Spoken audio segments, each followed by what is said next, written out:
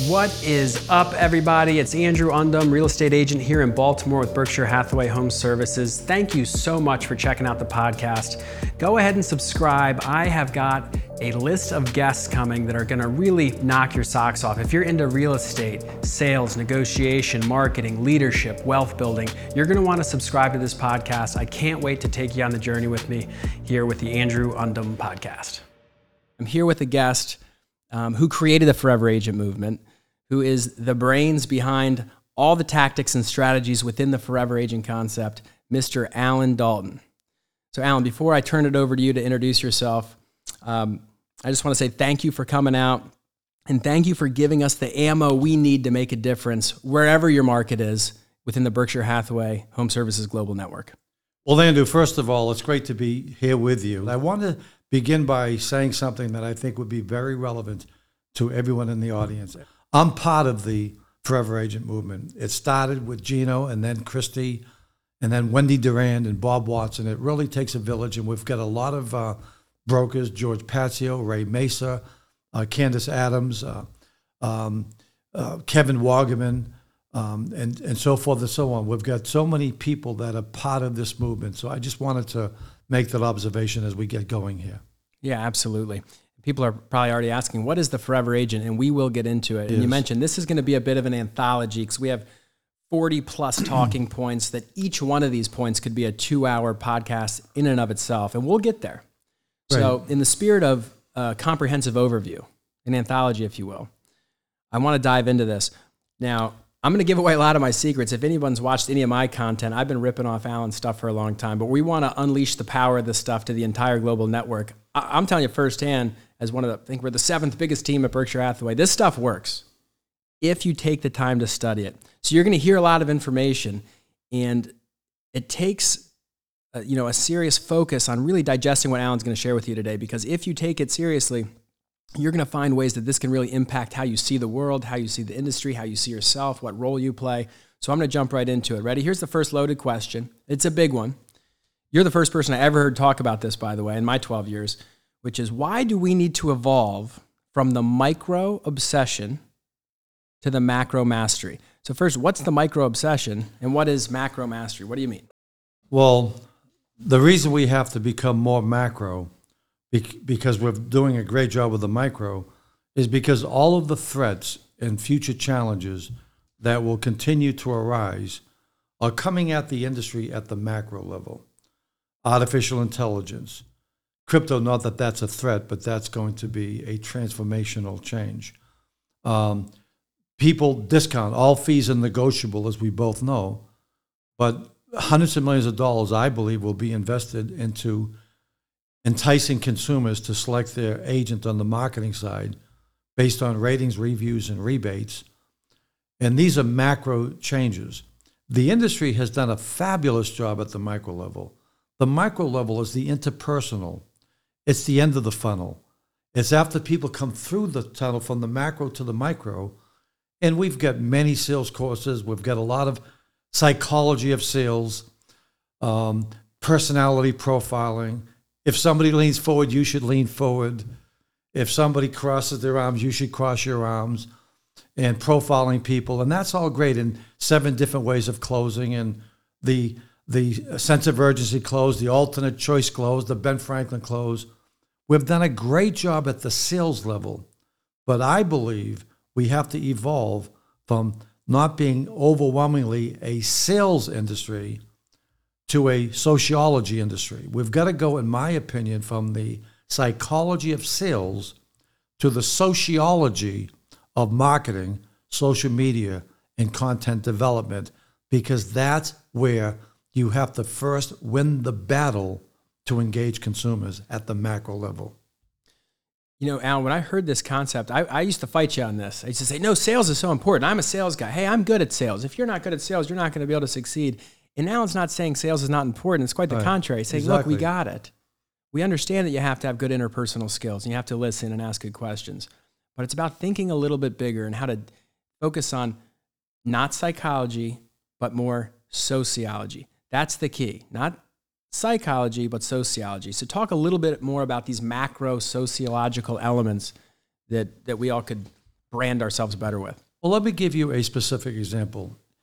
In 1929, I wasn't quite alive back then, but in 1929, DISC was introduced by a gentleman by the name of William Marston at Harvard University. And as you probably know, it bases on 4 basic personalities, a D, an I, an S, and a C. And most coaching programs make that, if not the centerpiece, one of the value components. Oh, big time. Okay, well, that's interesting. And so I believe that that's at the micro level. But what we have is that we have people who understand that that's a very accurate test. Myers-Briggs is an accurate test.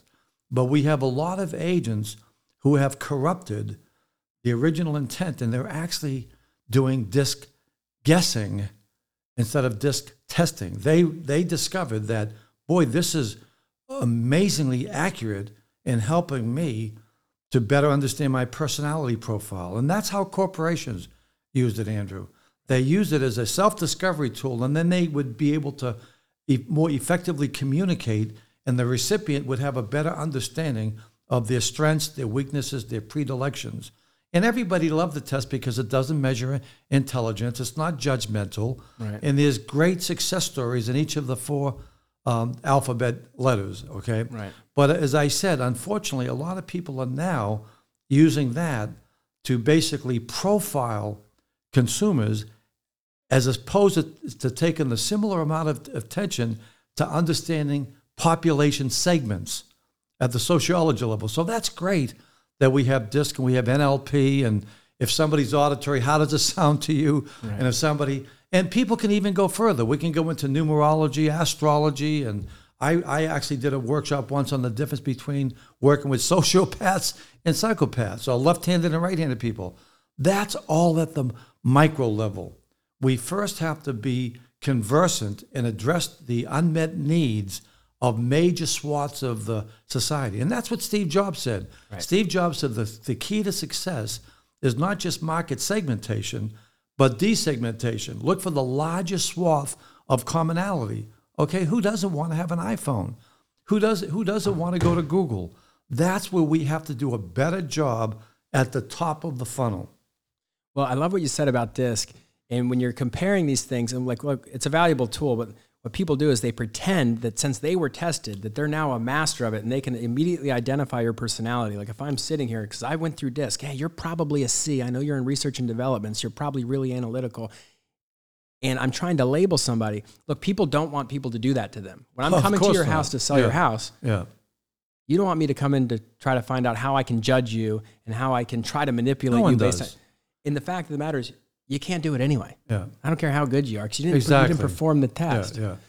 So. But Andrew, the rationale would be somebody would say, "Oh, I'm doing this so I can better serve you." But that would be the response to that. But see, but otherwise, the industry has to make this decision that if this is so powerful, then we shouldn't be concealing this talent, this skill, this psychiatric skill that we've developed. Because if a person's taken a 2-hour course on how the brain works, or that psychopaths have a bigger frontal lobe in the part of the brain, or whatever it is, if we have acquired this deep, profound psychological ability, why is it being concealed? Why aren't we telling consumers? Why aren't real estate agents telling consumers, by the way, I want you to know I have developed the ability that at an open house, if 40 people come through within 5 minutes with couples, I'll be able to profile them and address them accordingly because I have this acquired knowledge, okay, within a 2 or 3 day course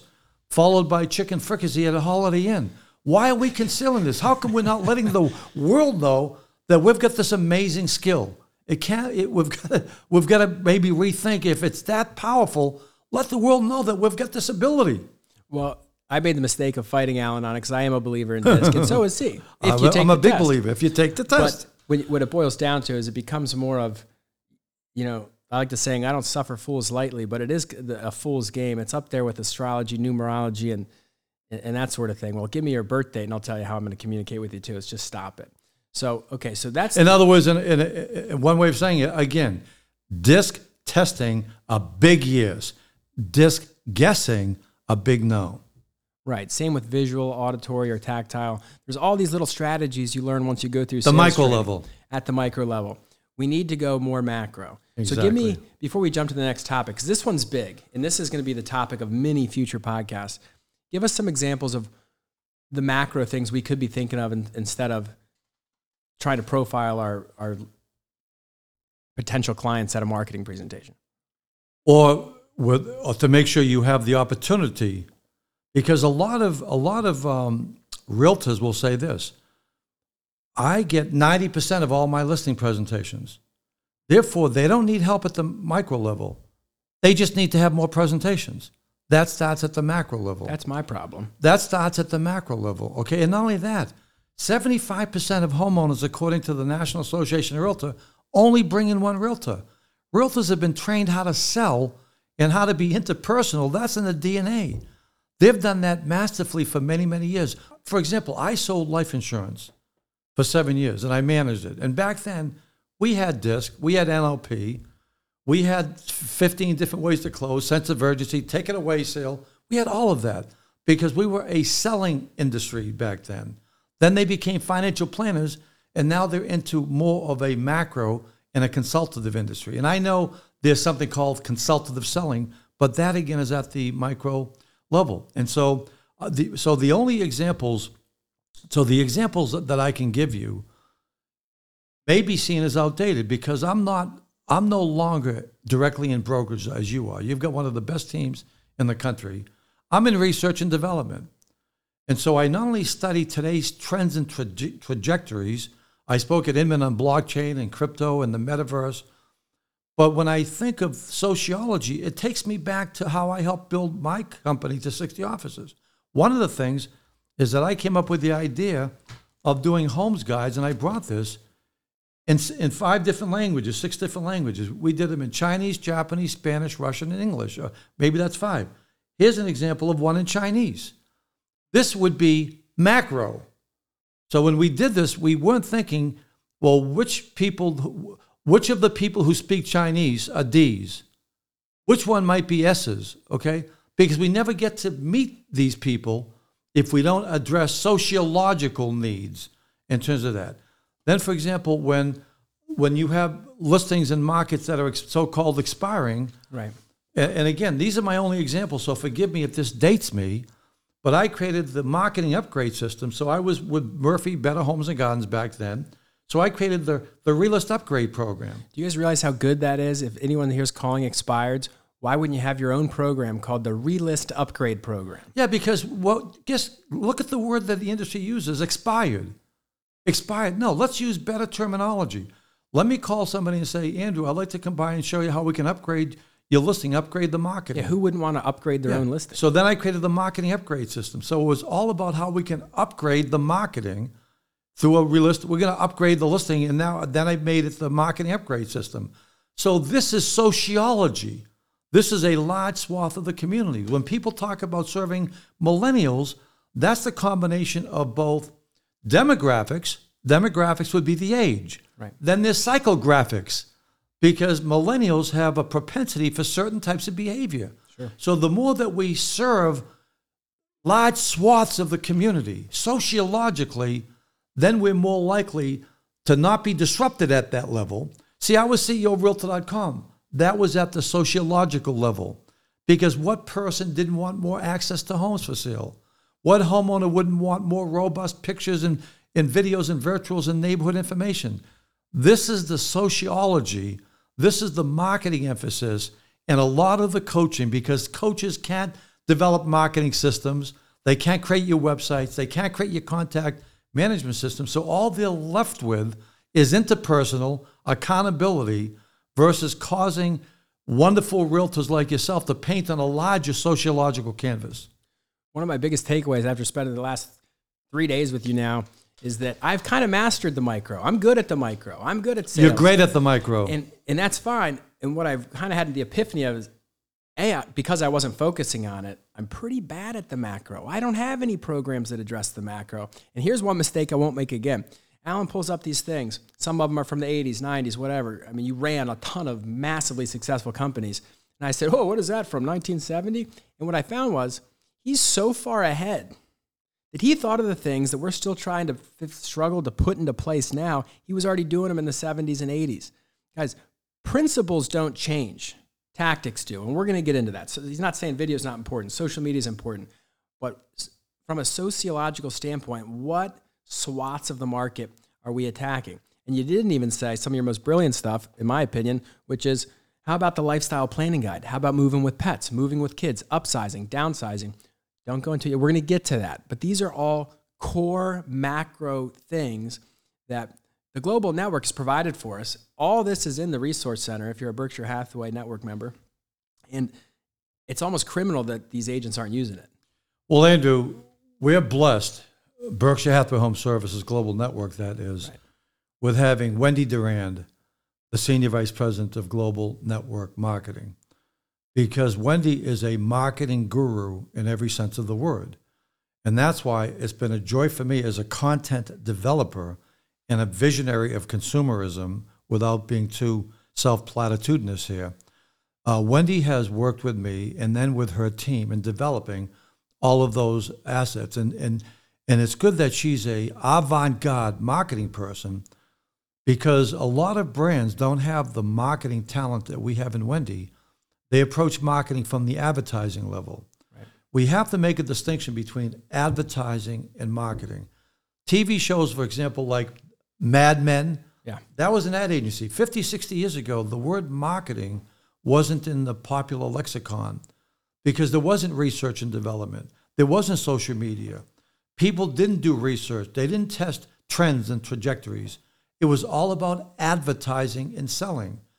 And just as advertising disciplines have evolved to marketing, the entire real estate industry, in my opinion, must evolve from more of a psychology of sales mindset, to be deliberately redundant here, to one of sociology and marketing, and a manifestation of this quite necessary shift can be found in marketing resource and all of the programs that Wendy Durand and her fabulous team have spearheaded under Christy Budnick's direction. Yeah, it's fantastic. And I got to give a shout out to Bob Watson, who we've been with for the last couple of days, because they're rolling out the Forever Agent group coaching.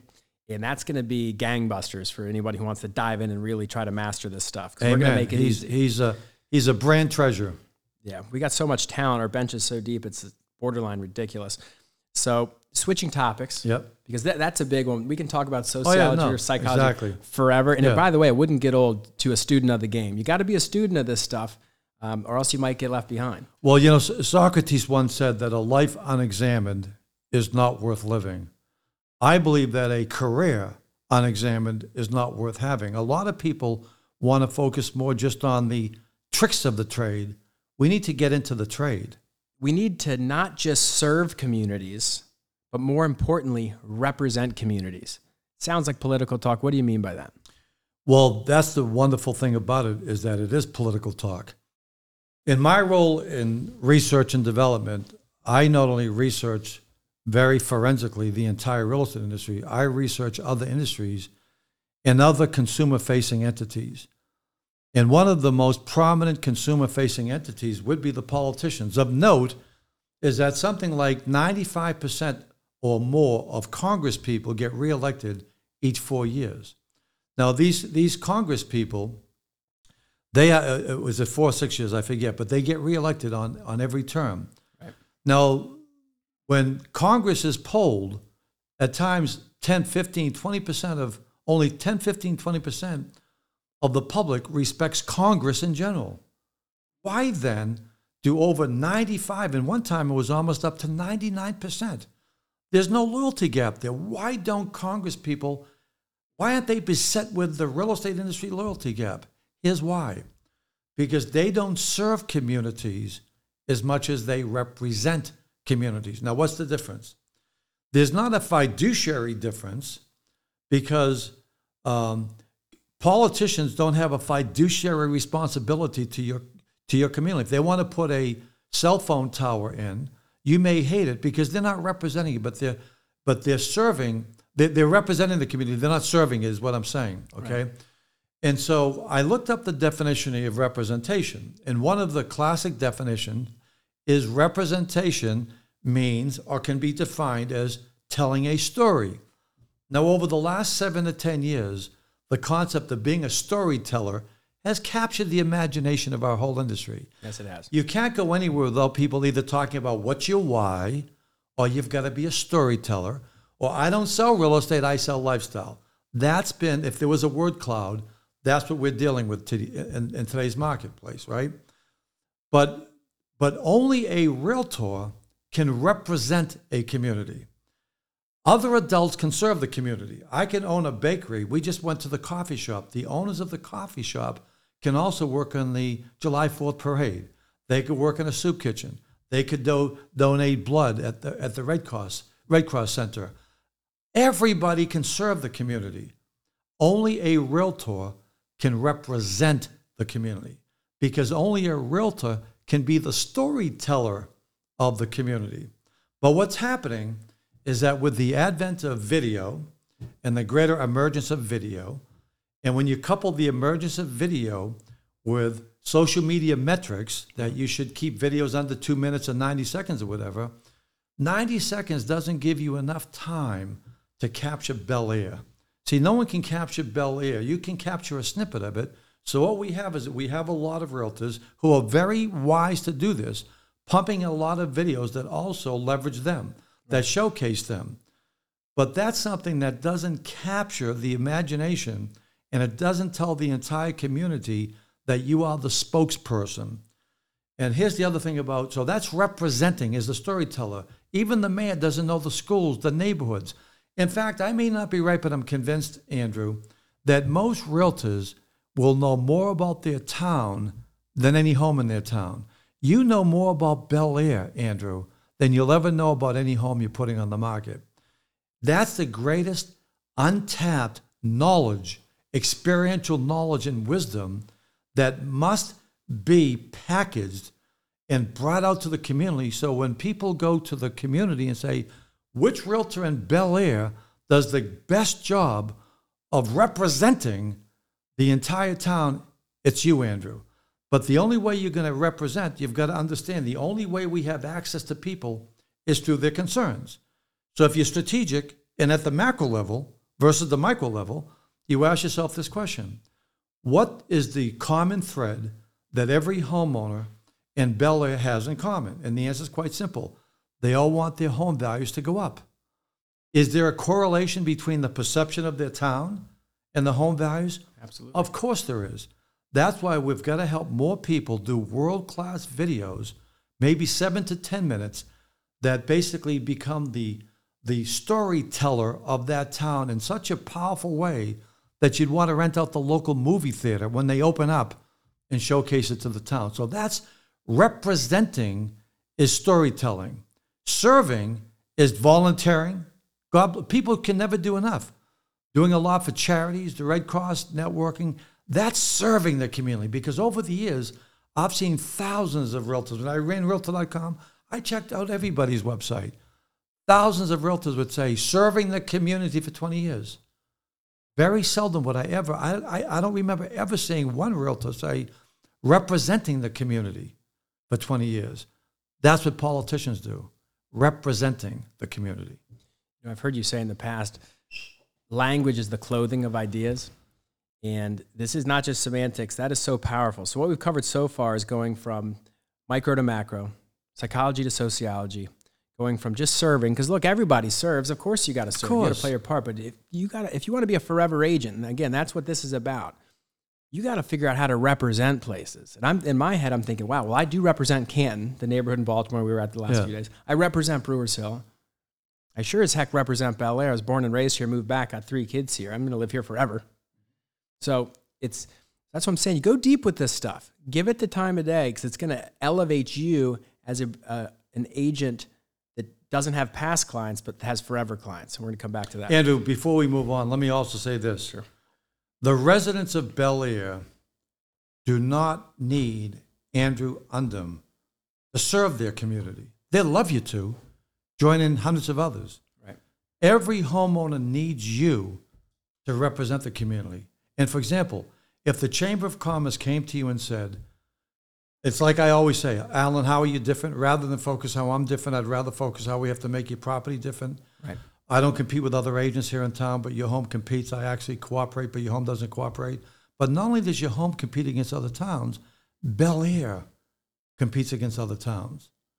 So the way that I'm different is how we're going to make both your home different and distinctive and the community. And so if the mayor of town came to you and said, Andrew, you're charismatic, you've lived here all your life, you're a natural spokesperson, who better would like to pay you, it wouldn't be enough for you, would like to pay you $100,000 a year to be the director of lifestyles promotion in this town, do you think you'd do a world-class video? Of course you would. Right. But many realtors are too busy just doing snippets, a little neighborhood, and they've got to be all over it. God bless them. And that's why I get 60 likes. No, there might be 5,000 homeowners. You've got to get 50,000. You've got to get 5,000 loves. And you're only going to do that if you represent the community with a world-class video. Well, you know what they're too busy doing? They're too busy worrying, hey, he leaned in. Should I lean in? Hey, did I lean back? He giggled. Yeah. Do I start giggling now? Matching and hearing? You're sounding like a D here. You're sounding like a D here. Well, hey, I hope you go back and rewind that, because that's one of about, there's the list is so long of what we call Dalton's distinctive dialogues, and we own them at Berkshire Hathaway Home Services. Thank God we do. But that's a powerful line. I've been using it. Hey, I don't compete with other realtors. I actually cooperate with them. Exactly. That's true. We're cooperating brokers. Everyone understands that in concept, but your house competes with other homes. And oh, by the way, your town competes with other towns. So instead of focusing on how I'm different, let's focus on how we can make sure your house and how we showcase the home's different. That's brilliant. Out of all the marketing proposals and listing presentations people have given, it's astronomically low, the amount of people who flip the script like that. And here's what every good salesperson knows. It goes way beyond the pop psychology NLP bullshit, okay? It's who's asking the right questions, who's actively listening. Actively listening. Exactly. And serving needs, because the only way to access people is through their concerns. Absolutely. All right, so I got to go to another point. You ready? Yep. I love that one, by the way. Serving versus representing. That's a core foundational principle. And by the way, and one other added dimension to this is this. The real estate industry is obsessed with how it's different. How many times you hear the word differentiation in our industry? Every day. We're not equally devoted to how the consumer has to be different. Their home has to be different. And that's a tragedy, because that's really where the value is if you can let people know that you're focused on what makes their home different versus trying to defend what you're different, how you're different. Right. It goes from, you're not presenting, you're collaborating. We need to be collaborating with our clients. We're a team, we're a partnership. Exactly. It's not just me dancing for you the whole time. Why am I different? Why am I different? So I love this term. You got all the right terms that kind of make you laugh and you realize, hey, this isn't a joke. This is a real deal. Why do we need to evolve from search engine optimization, SEO, for those in the audience, evolve from search engine optimization to seek engine optimization? Well, first of all, I respectfully caution you, Andrew, not to ever minimize any of these concepts to just their words. Okay. Because again, language is the clothing of ideas. There's years of thoughts and strategic thought that led to the words, okay? And in terms of search engine optimization, you can imagine, as the former CEO of Realtor.com, that was a concept that was continually in my lexicon and within my strategic purview. But here's the challenge right now. Last year alone, in 2021, there were you can Google this, there were $40 billion spent on social media. There's 1.7 billion websites.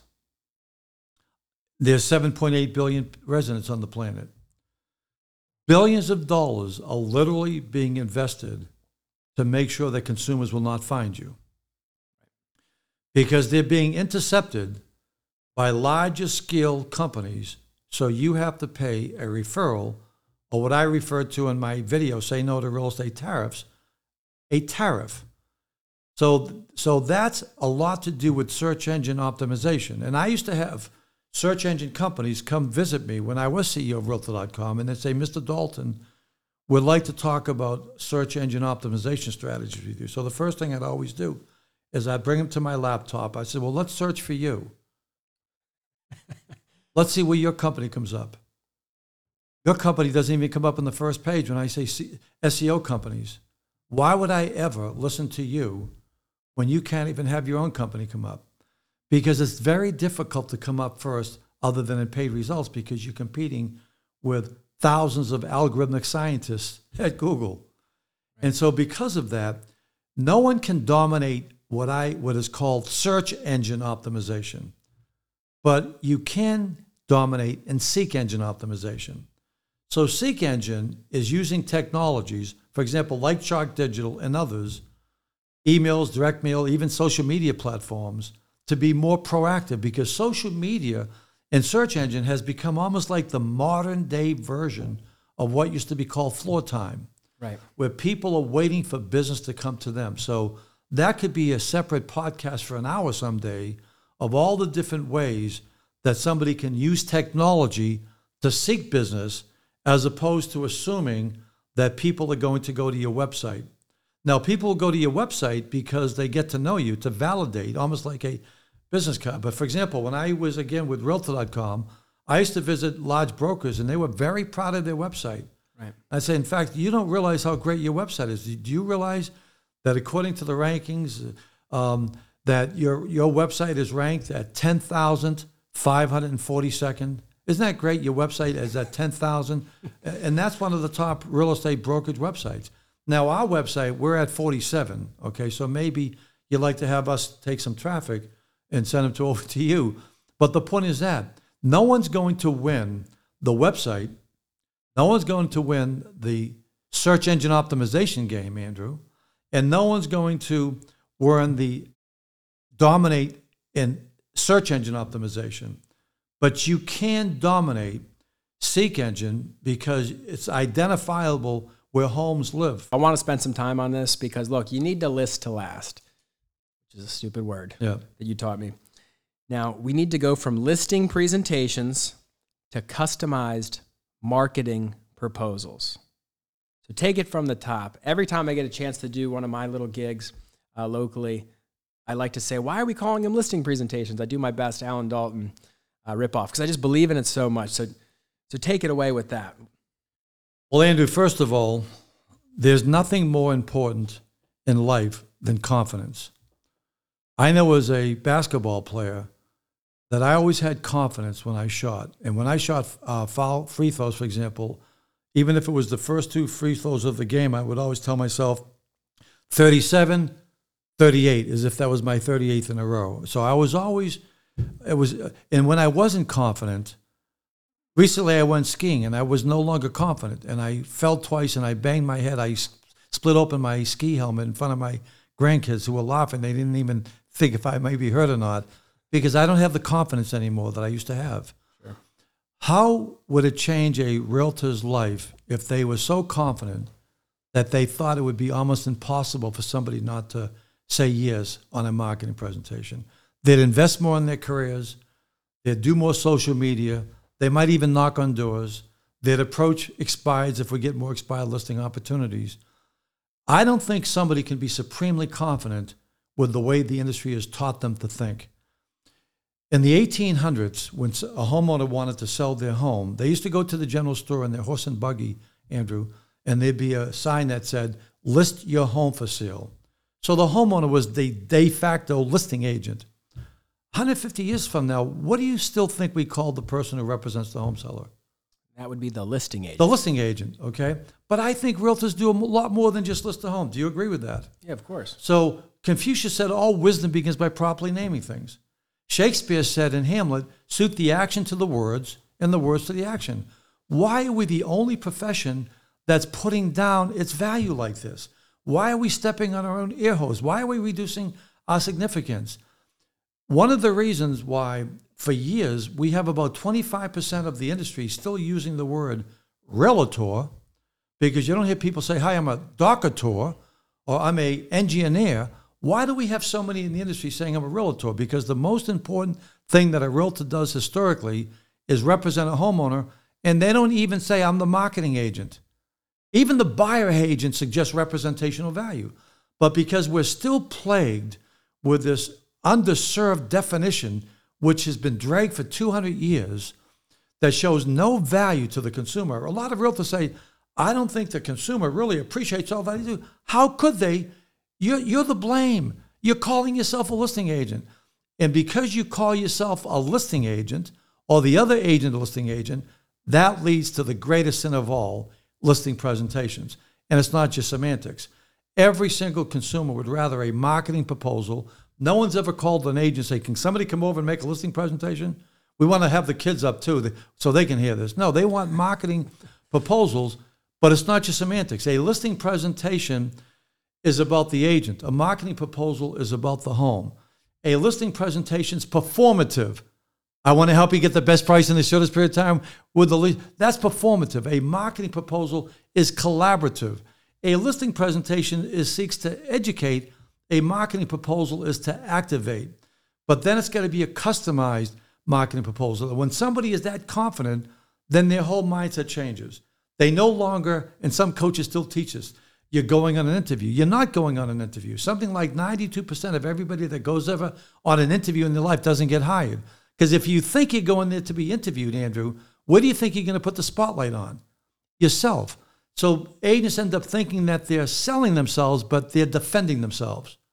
The only people that, in my research, and I've researched all industries, the only people in my research that spend as much time trying to defend themselves, sadly, are people in prison seeking parole. And that's what they do. They bring their testimonials, they speak about themselves. It's all about their worthiness as opposed to how you're going to market the home. It's a marketing proposal, and it's not just semantics. It's brilliant.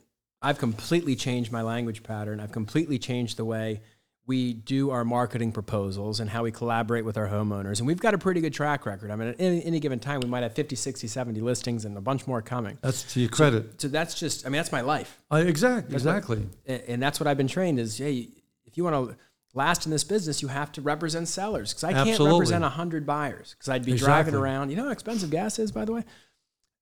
It's not realistic. But I can represent a lot of sellers. So that's great. So we covered that. We talked about evolving from listing agents to marketing executives. I think we got that one. And this is another, again, these are going to be future topics we dive into at a high level with workbooks, with training, with resources, with coaches, with guests from throughout the global network who are beyond qualified to speak on this topic. But since you created it, that's why you're number one. Here we go. This goes right in. Talking about marketing versus listing, we need to evolve from staging to merchandising. Okay, staging, Andrew, is a transactional word, but it collides with research because the average homeowner lives in a home now from 10 to 12 years. And 95% of homeowners in research suggest that I did the research for my Move, Improve, or Relocate content. 95% of homeowners indicate that they're intending to do a home improvement. Home improvement is not about staging. Home improvement is about merchandising, adding a new kitchen, adding a new bedroom, raising the height of the ceilings, transforming the landscaping, putting in a swimming pool, doing solar panels. These have nothing to do with staging, but words lead to thoughts, actions, behavior, character, and your destiny. So when we talk later about what to say when somebody says, how's the market, I'm going to revisit the profound importance between only championing the word staging and not ever using the word merchandising equally, if not more so. Yeah, that's a big one too. And it all comes back to the fact of being a forever agent where what we're trying to do is we're trying to serve our clients not just when they're transacting real estate. And we're going to talk about that too. If you want forever clients, you have to serve them not just when they're transacting real estate. And this lets you get upstream, top of funnel, macro level merchandising versus staging. Staging comes in at the very end. Hey, let us throw a couple couches in here. We don't like your furniture. Let's get this thing sold them out. Right. Well, there's a way to do it better. Exactly. The forever way. So we're going to keep going. Staging to merchandising. Well, merchandising would be superior. We need to go from social media to social media marketing. I think I know what you mean on this, but I think it's deeper than what the words led on. What do you mean by that?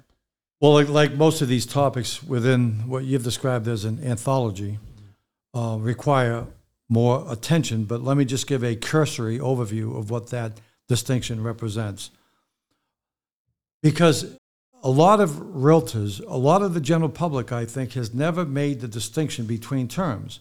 In the same way that most people think the internet and the web is the same thing. They're not.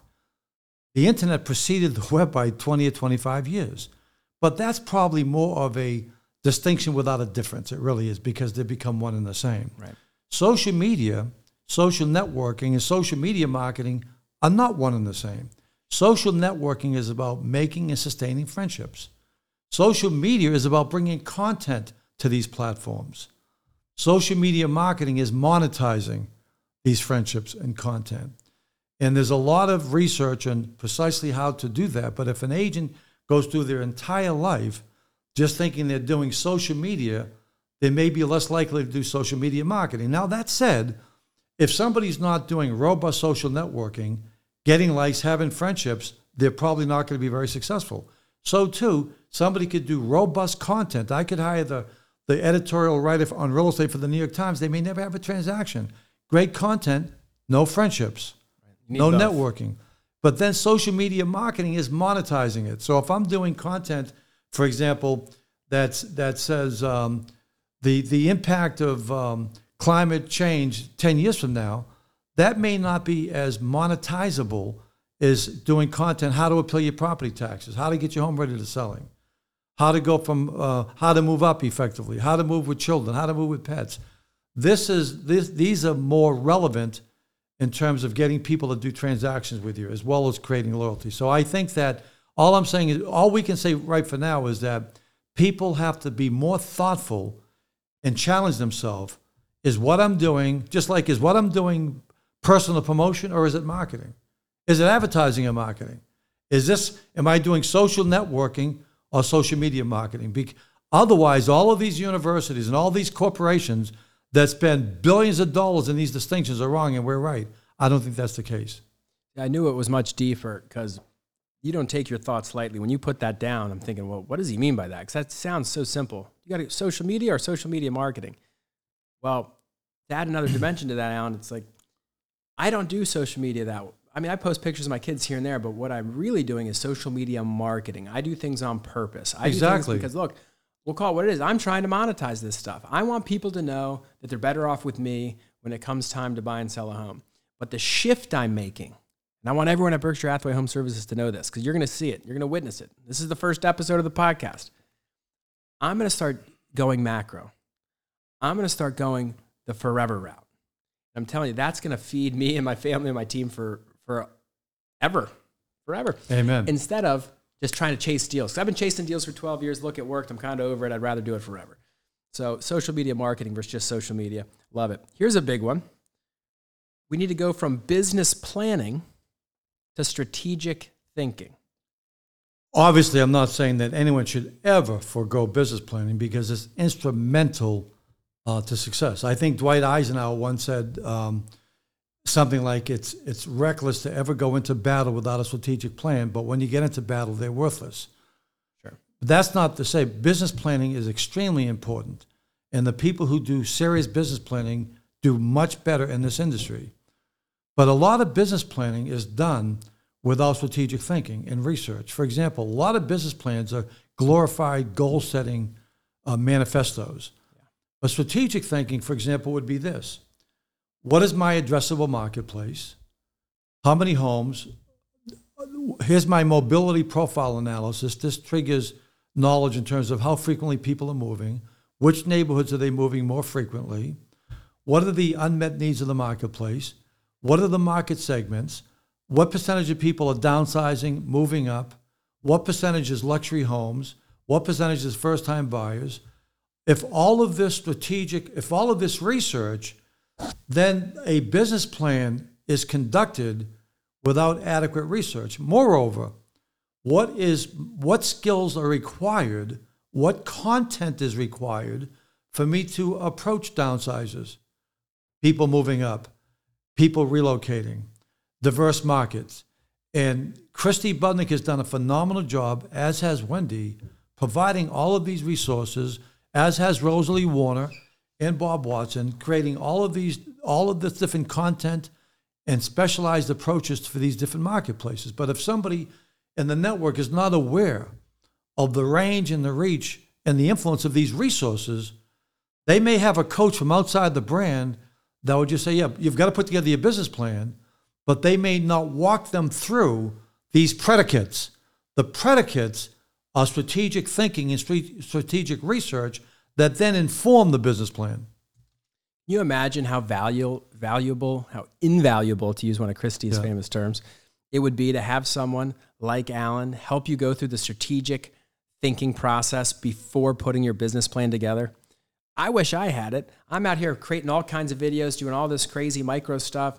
And by God, we predominantly serve first-time home buyers in downtown Baltimore, where we were hanging out the last couple of days. Can you imagine the type of marketing that we could make addressing their concerns with just a little bit of strategic thinking instead of just blasting it out? Like off the top, what should I be doing? Well, let me tell you what I did. First of all, because the industry is transactional, we obsess over the terminology first-time buyers. But essentially, there's no such thing as a first-time buyer. For the most part, they're still in the category of renters. So I created the rent-to-buy assistance program. The rent-to-buy assistance program, we had brochures and information, and then we would meet with homeowners and say to homeowners, what are you willing to do to assist a first-time buyer, a renter, to become a first-time buyer? Will you pay down a point? Will you pay 3 months out of the lease? Then I had my telemarketing division contact all of the rental buildings. Then I get developments listed, because I go to the developer and say, here's what we're going to do. Here's the strategy. These 3 other buildings along the waterfront, they're all rental buildings. Let's say your community is Riva Point or Newport, which I listed. It was 10,000 condominiums. I want to have my telemarketers, and we're going to do direct mail to everybody that's renting and tell them that the entire building has been pre-qualified to move up into this condominium building, and that we had all of the information, all of these things that they would receive, because now you're giving assistance. And then we went to home sellers when the market tanked. You've got to also have this market specific. When there was Stacy's, nothing was happening. Then we went to home sellers and said, you know something, we have a rent to buy. We'd ask this question, folks, there's all sorts of buyers. There's people that are moving up, downsizing, empty nesters, and people that are going from rented to buying. Which category of buyers do you believe is the most likely candidate for your $200,000 ranch home? Well, probably a first-time buyer. Okay, great. That's why we've created the rent-to-buy assistance program. And all you have to do is that you'd have to agree, would you be willing to pay a point? Now, we'll make this up in other ways. Would you be willing to pay them 3 months out of their lease? Will you do this? Will you do that? Okay. Will you pay for their moving? And see, now what we're doing is that we're solutionists. We're not just identifying that this is a good thing for somebody to do. We're providing solutions. That's why I created the move-up system, because I saw everybody else was just saying it's a great move-up market, but they didn't have a move-up program. They didn't have a downsizing program. All of this content that Wendy and I have created will never see the light of day sufficiently when people are still immersed at the micro level, talking about tie downs and, wouldn't you, couldn't you, shouldn't you, didn't you? Okay, see, that's the problem. Well, so that's the difference between strategic thinking and business planning. And all I'm thinking is, wow, I'm going to do that. I'm going to do that. Like you're talking about, and you said it before, your only access to consumers is through their concerns. Your address of this is all sociological, macro type issues. And right now, the biggest thing people have going on is interest rates. I said it on the mastermind call that I was fortunate enough to host with Bob Watson last week. I said, look, you can pay down the rate. If the concern's the rate, why don't you just negotiate the closing cost instead of taking the closing cost, the $12K, buy down the rate, and bang, we're back at 3%. No exactly. Problem. But convert that into a program. You're going to help me do it. I will. And you know what the big opportunity here is for all the forever agents? Who creates all the inventory, Allan? Who creates the inventory in the marketplace? New home builders. Yeah, the builders. You don't think if you sat down at a B2B level with one of these big nationals, I've been fortunate enough to work with a lot of the nationals. The regional players are even easier, and the smaller builders, they love it even more. So you can't miss, and say, I'm going to create an incentive toolkit where we're going to go after the macro market. We're going to desegment to, use some desegmentation techniques and strategically attack this marketplace. They're going to look at you like you have four eyes because they've never heard a real estate agent say it. Exactly. And it's not hard to stand out in this market if you use what the brand has created for us. Allan's already been doing this for decades and decades, and it worked, and it worked. You don't just end up as the CEO of Realtor.com because your ideas suck. You don't end up building 60 offices and 2,000 agents and somebody had to have it and paid you for it if your ideas didn't work. You know, the other thing, Andrew, in terms of cultivating builders, I used to take out full-page ads in the 7th largest newspaper in the country in the real estate section that would say, our company salutes New Jersey's builders. Without the builders, we would not have an industry and you would not have a home. Next time you see a builder, thank them for their service, right? So it was creating all the goodwill. But that's another podcast. I could go on for hours in terms of how to secure developments. Going from personal videos to community videos. Now, I like the attention. I do a lot of personal videos. I've tried to do some community videos, but I haven't done them right. Well, it goes back to representing versus serving. Right. Let's start off with the mindset. I created, like I said, Town Advisor. I personally wrote about 60 community videos. I slaved over every word. But I used to ask audiences of real estate agents across the country this question: what do you think is more important when you do a community video? Do you think it's the images or the words? They always said the images. So then I would show them videos with just the images, and they were all the most beautiful images. They were all unimpressed. That's just waves. I've seen waves before. You could show Waikiki Beach, it wouldn't make it. I've seen waves. I've seen a Starbucks. Oh, there's a train station. There's a high school facade. There's a ball field. There's a mountain. There's people skiing. It's meaningless. Just like a movie, other than the one that won the Oscar, unless it has words, it means nothing. Then I showed them, then I had them listen to the videos without the images. I want to move there. Now, I was driving down the New Jersey Parkway, and I'm from Boston originally, but I lived in New Jersey for 20 years, then California for 20 years. Now I live in Connecticut. But I was driving down the Parkway, Andrew, and I saw a picture of Albert Einstein. And it occurred to me the two most notable geniuses in America, Albert Einstein and Thomas Edison, both voluntarily moved to New Jersey. So I created a video, a Move to New Jersey, a Genius Decision. Because every video I do is a story. It's got to have a title. It has to have a theme, and then you've got to back up the theme. And then I countervailed all the negative perceptions. A lot of people didn't realize that New Jersey was number one in mental health. That's not what they would think. It had the number one rated golf course in the world, Pine Valley. It was number two in this, number three in this, number one in drinking water, and so forth and so on, because the only perception they had was of the TV caricatures of the Sopranos and the like. So you could Google, if somebody wants to Google New Jersey Genius Decision, you'll see what that means. But I mostly do towns. Like, for example, I did a video for one of my former clients in Connecticut, in the town I live in, Fairfield. Now, when I write that, I write it like this: Fairfield, Connecticut, romantically and recreationally situated adjacent to the ecologically flourishing Long Island Sound. Now, no homeowner is ever going to say, we live in Fairfield. We're romantically and recreationally situated adjacent to the ecologically flourishing Sound.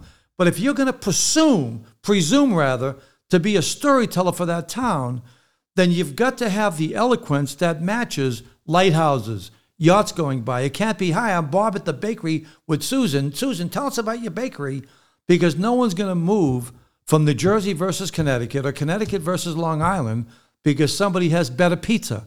So these are very comprehensive, yet 7 to 10 minutes. Now, I'm not going to watch anybody's video for more than 30 seconds if I'm not interested. Right. But if somebody has somebody do a wedding video, they're not going to do it for 90 seconds because you can't tell the story. So this is not for social media. These videos are not for social media. These videos to get in the hands of 5,000 homeowners.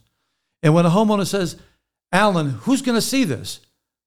Well, this isn't going to be the reason why people find out about the town. That's range and reach. This is going to influence people that come through the funnel Well, now this is the micro, but it's the macro because everybody in town and every person who shows an interest in your home is going to see this. And then they can't even imagine having somebody market their home without attaching this world class. They literally, I'm not hyperbolic in anything I ever say. I'm intense, but not hyperbolic. They literally have tears in their eyes when they see the way their town is being described. That's the way to approach community videos. I don't think I have anything to add on that. Okay. Other than the fact that I get credit for doing a lot of videos. I was on Bomb's Video Influencer Nationwide, and we pride ourselves on videos. And I'm proud of what we've done. It's refreshing and exciting to see there's so much we can do better. And what's even more exciting is knowing that you're going to help me do it and you're going to help the brand do it. And it's all in the materials and it's going to be forthcoming. And it's all part of the Forever Agent movement. Each one of these topics are the cartilage that's going to hold the Forever Agent movement together. And I can't stress enough, this is a movement. So if you like what you're hearing, stick around. Because if you do these things, you can't help but succeed in this business. All right, ready? How do we go from being disrupted to being the disruptor? That's speaking my language. I want to disrupt others. I don't want to be disrupted. Well, first off, we have to understand what we mean by disruption in real estate. Many years ago, people used to talk about disintermediation, which meant the elimination of the middle person. Right. That didn't happen. What happened instead was disruption, but it was only buying side disruption because now something like 95% of all, consumers begin their search online. Right. We have withstood that. We have withstood that for a few reasons because when I was CEORealtor.com, 98% of the people who came to our site clicked on Find a Home, and only 1 or 2% clicked on Find a Realtor, and they were realtors. But that wasn't onerous for this reason, Andrew, because the buyer doesn't determine the fee. That could change, but historically they haven't. Buyers don't generate listings as much as listings generate buyers. Right. Buying side disruption and the internet also allowed real estate teams to form because now team leaders could better control the destiny of leads. And so, and create teams. And also it allowed brokerages to reduce their classified advertising spend. In fact, I created a campaign, homes for sale shouldn't be kept classified, to convince home sellers that we shouldn't be doing classified. So buying side disruption was not onerous. The only place where third-party portals, and as you've heard me say, cyberspace carpetbaggers can now migrate to further monetize investments online is to disrupt the listing side. They're going after listing side rainmakers. And they're going to do that, even though all fees are negotiable, through discounts, rebates, and reviews. So they're coming after me. They're coming after you in a big way. So therefore, what you have to do is disrupt them by creating relationships. Because, for example, if somebody's a family doctor, we can get all the wisdom in the world from my friend and former colleague who founded WebMD, Mike Long. They can go to WebMD and get democratized medical advice, and they'll get more medical advice they'll get from any doctor, but that's not going to preempt the doctor relationship. No. So what we have to do is that we have to fortify, codify, and memorialize relationships through lifestyle planning and other things that we'll get to in order to preemptively inoculate the hundreds of millions of dollars that are going to be invested along with prop tech, blockchain, to basically disrupt the value of a realtor and eviscerate the importance of listing side rainmakers. The fact that you're so confident that we can be the disruptor instead of the disrupted is refreshing to me. And you don't hear it's all doom and gloom. And we talked about this a little bit in the past, not to go too far off topic, but Berkshire Hathaway Home Services, you even said, this brand, if I had this brand back in the day, if someone knows how to leverage our brand, it's unlike any other. And I said, well, please tell me. That's what I'm trying to do. I'm still new here. I've been here for less than 2 years. And we talked a lot about that.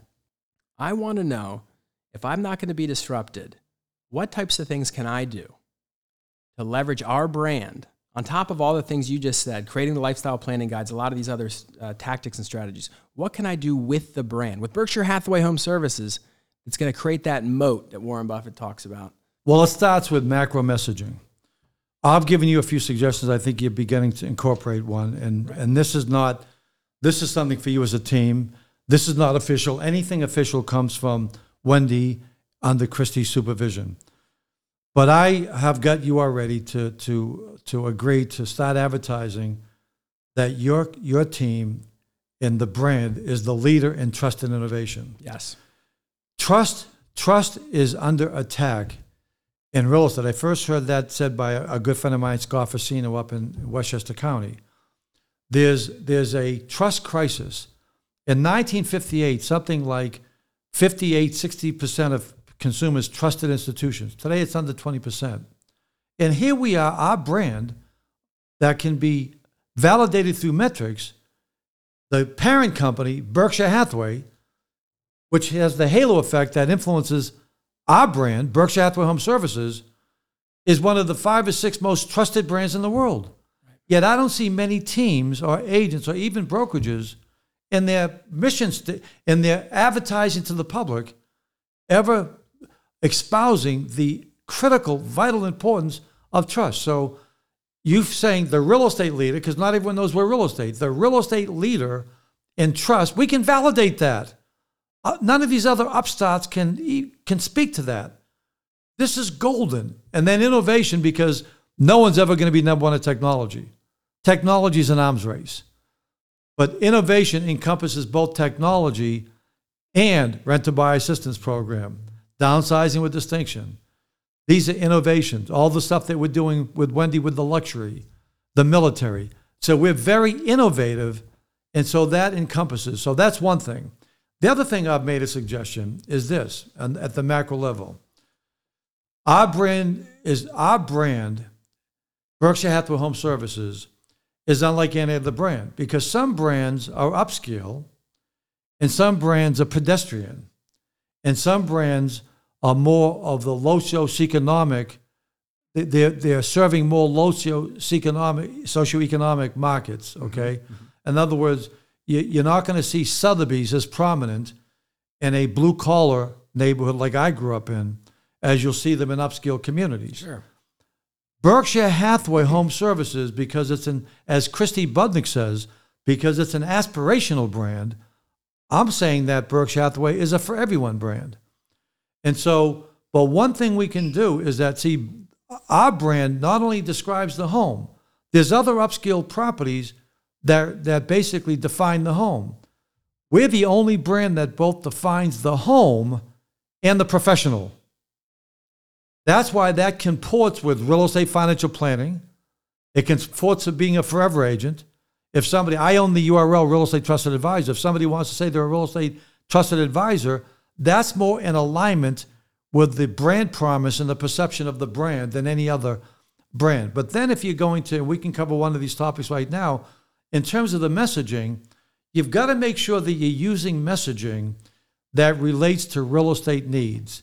For example, I see a lot of companies that go to advertising agencies and they'll come up with slogans that could be used for any product. But because most of advertising is selling products, we're basically positioning professional services in a competitive landscape.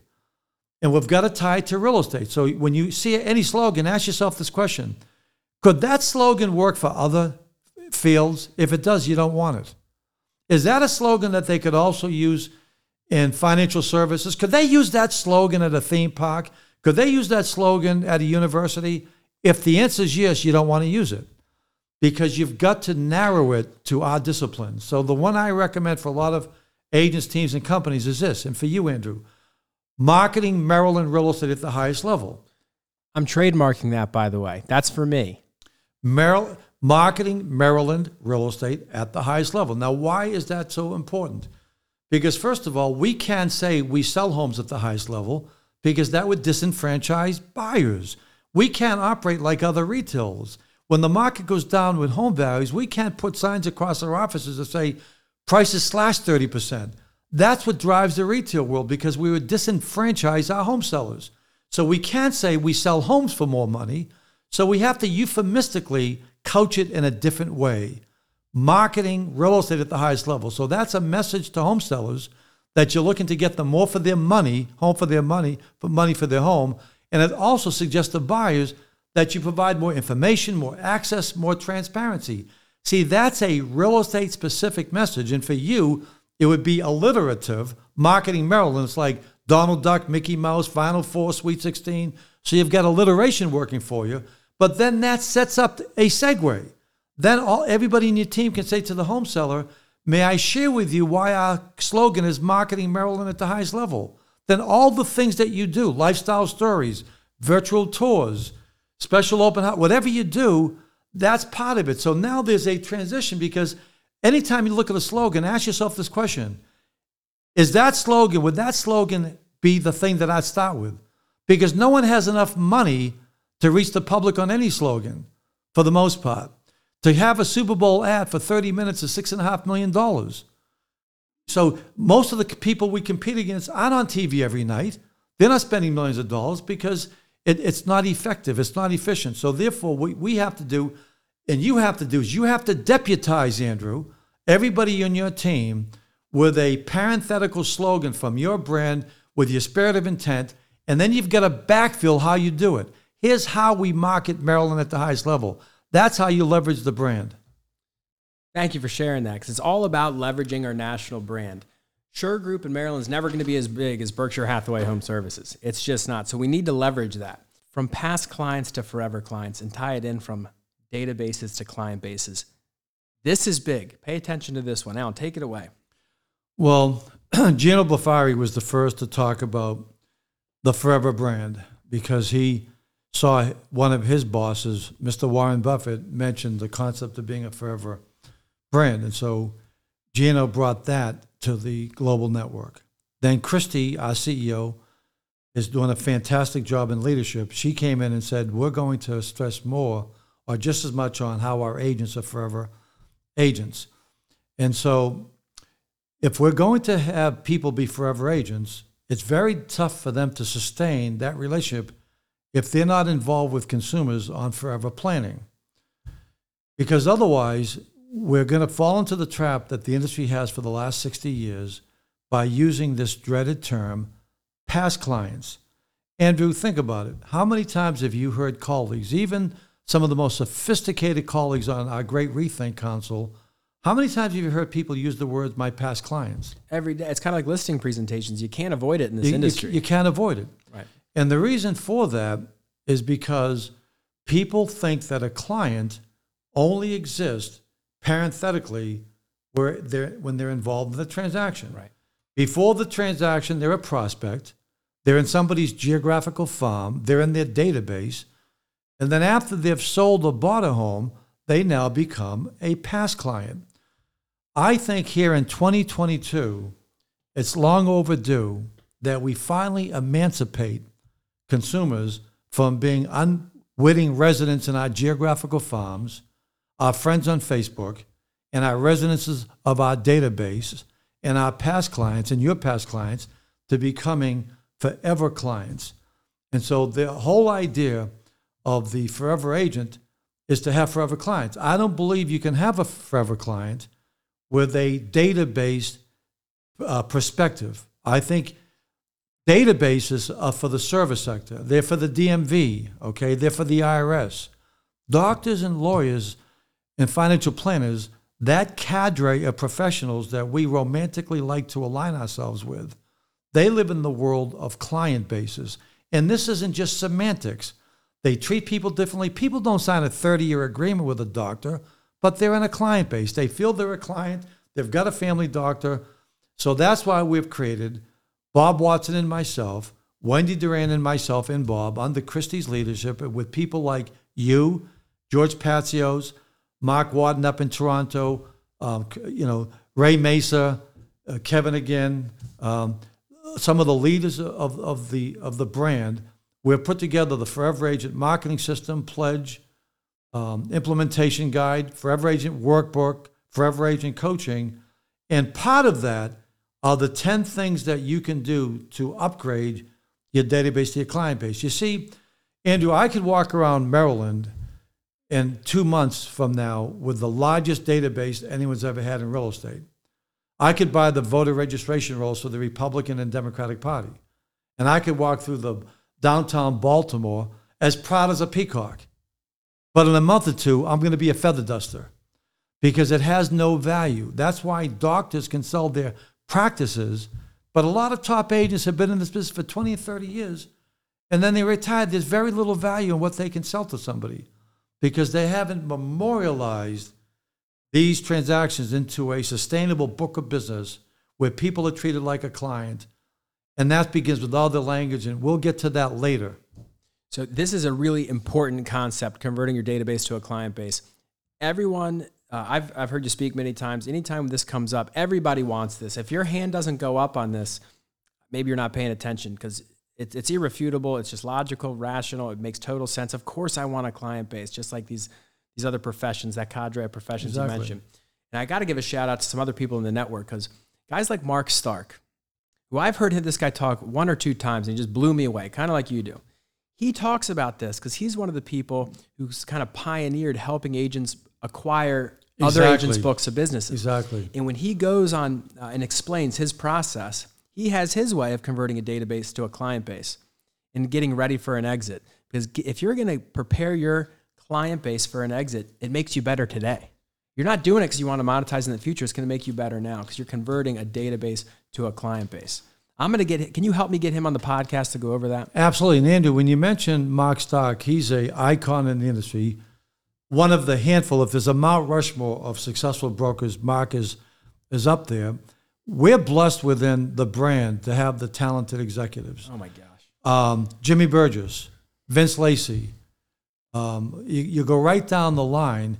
We have Diane Glass in Chicago, Martha Mosier. We've got Candace Adams. We have legendary operators, leaders, and CEOs throughout the brand.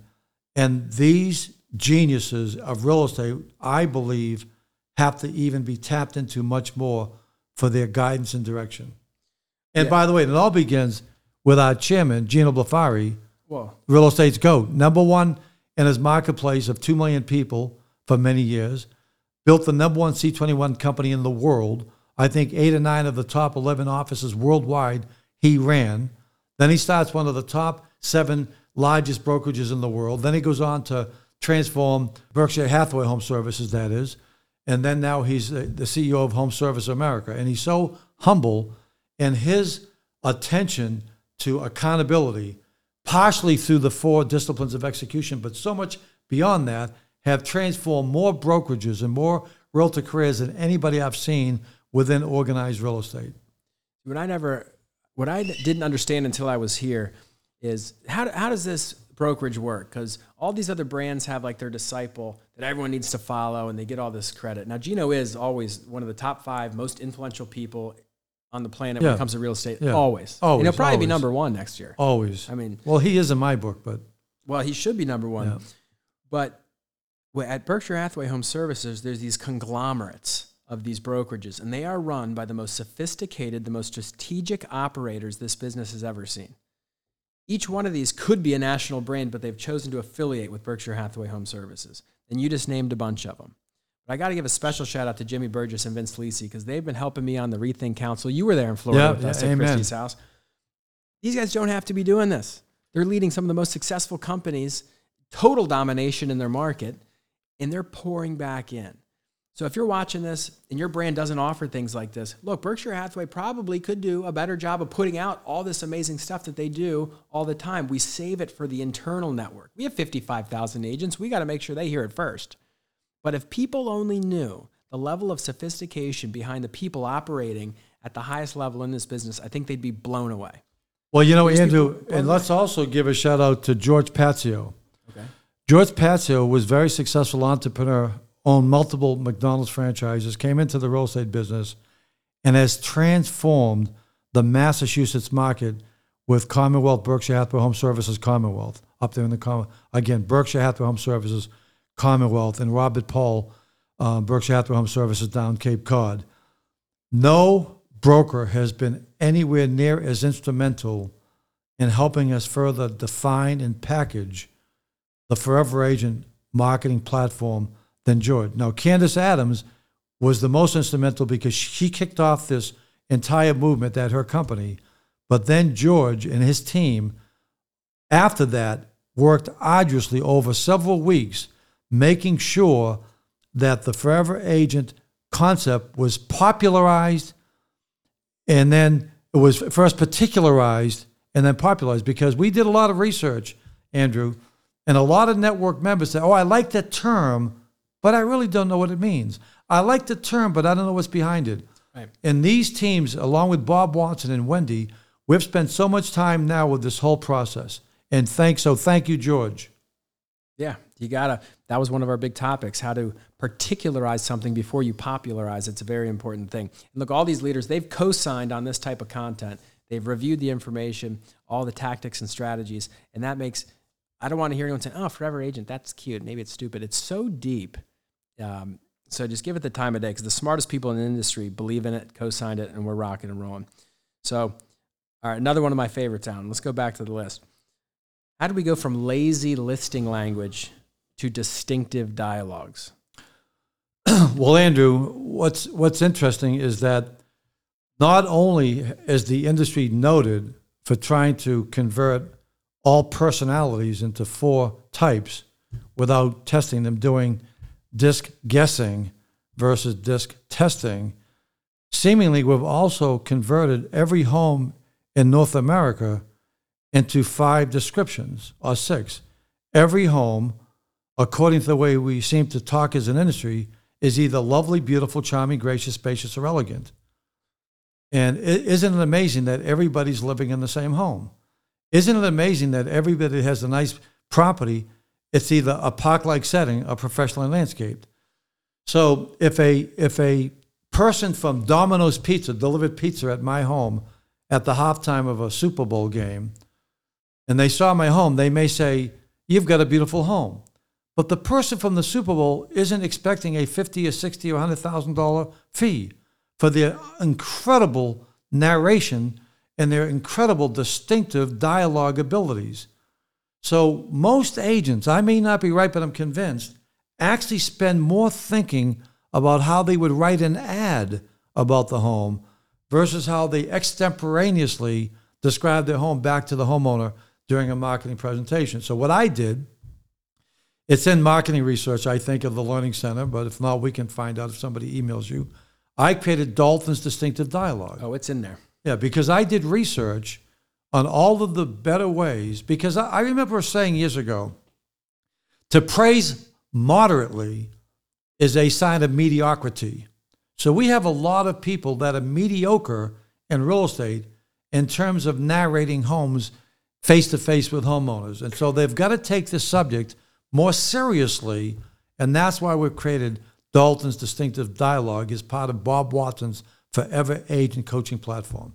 Hey, do you remember the day we met? We're in Louisville. You standing room only. You had everyone waiting in line to talk to you. I was one of them, but I knew it wasn't my opportunity because I was just lost in the sea of sameness. But then I got you in the Uber, and I said, look, I started repeating all your lines back to you. Oh, yeah. I said, and here's what I would say.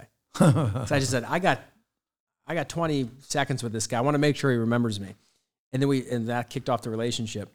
I can't wait to build on those distinctive dialogues. That's a fun exercise to do with your team, your broker owner, your manager, to get creative with this stuff, to go out and say unique things that's going to add differentiation to you in the marketplace.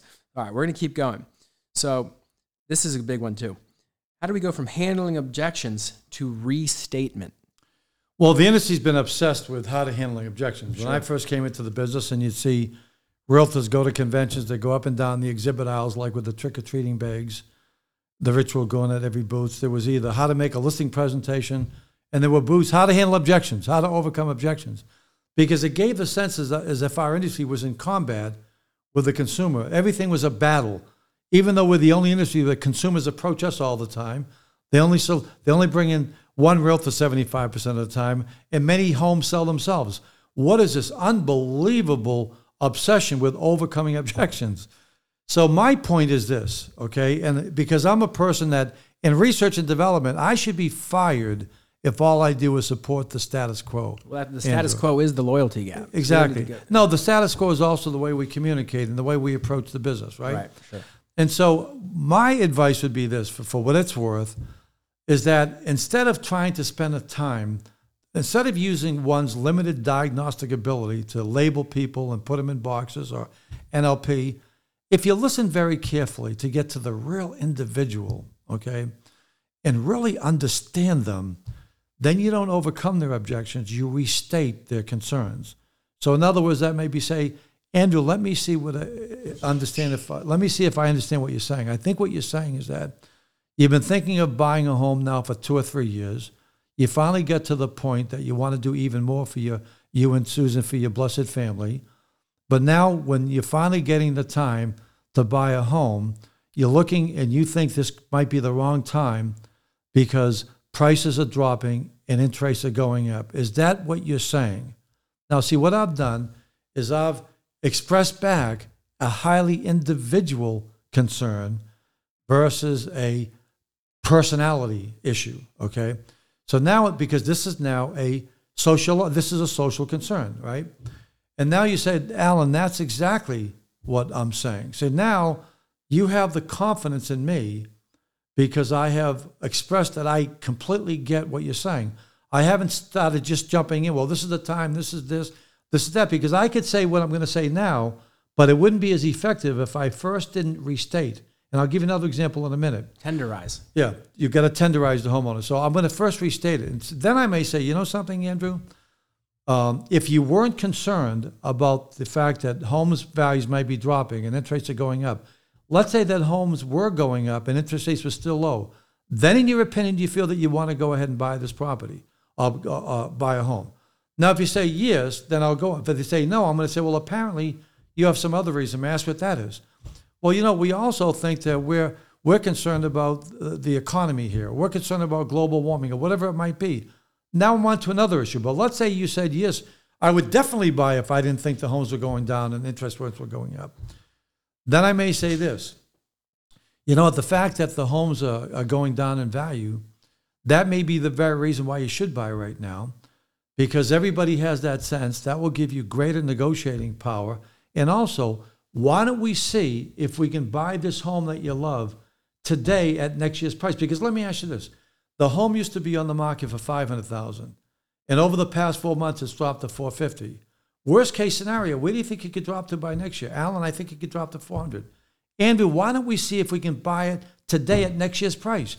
You might be able to buy this home today for less than you buy it a year from now, even if the price has dropped 20% based on the circumstances of the homeowner. See, but none of that makes sense until I first restate. Because if I don't restate it, it looks like I'm trying to overcome an objection. If I restate it, I'm not overcoming an objection. I'm basically manifesting that I'm completely with you. I'm looking at this precisely from your prism, and now this is my reaction to it. And then another one, it would be like this. For years, homeowners would say this.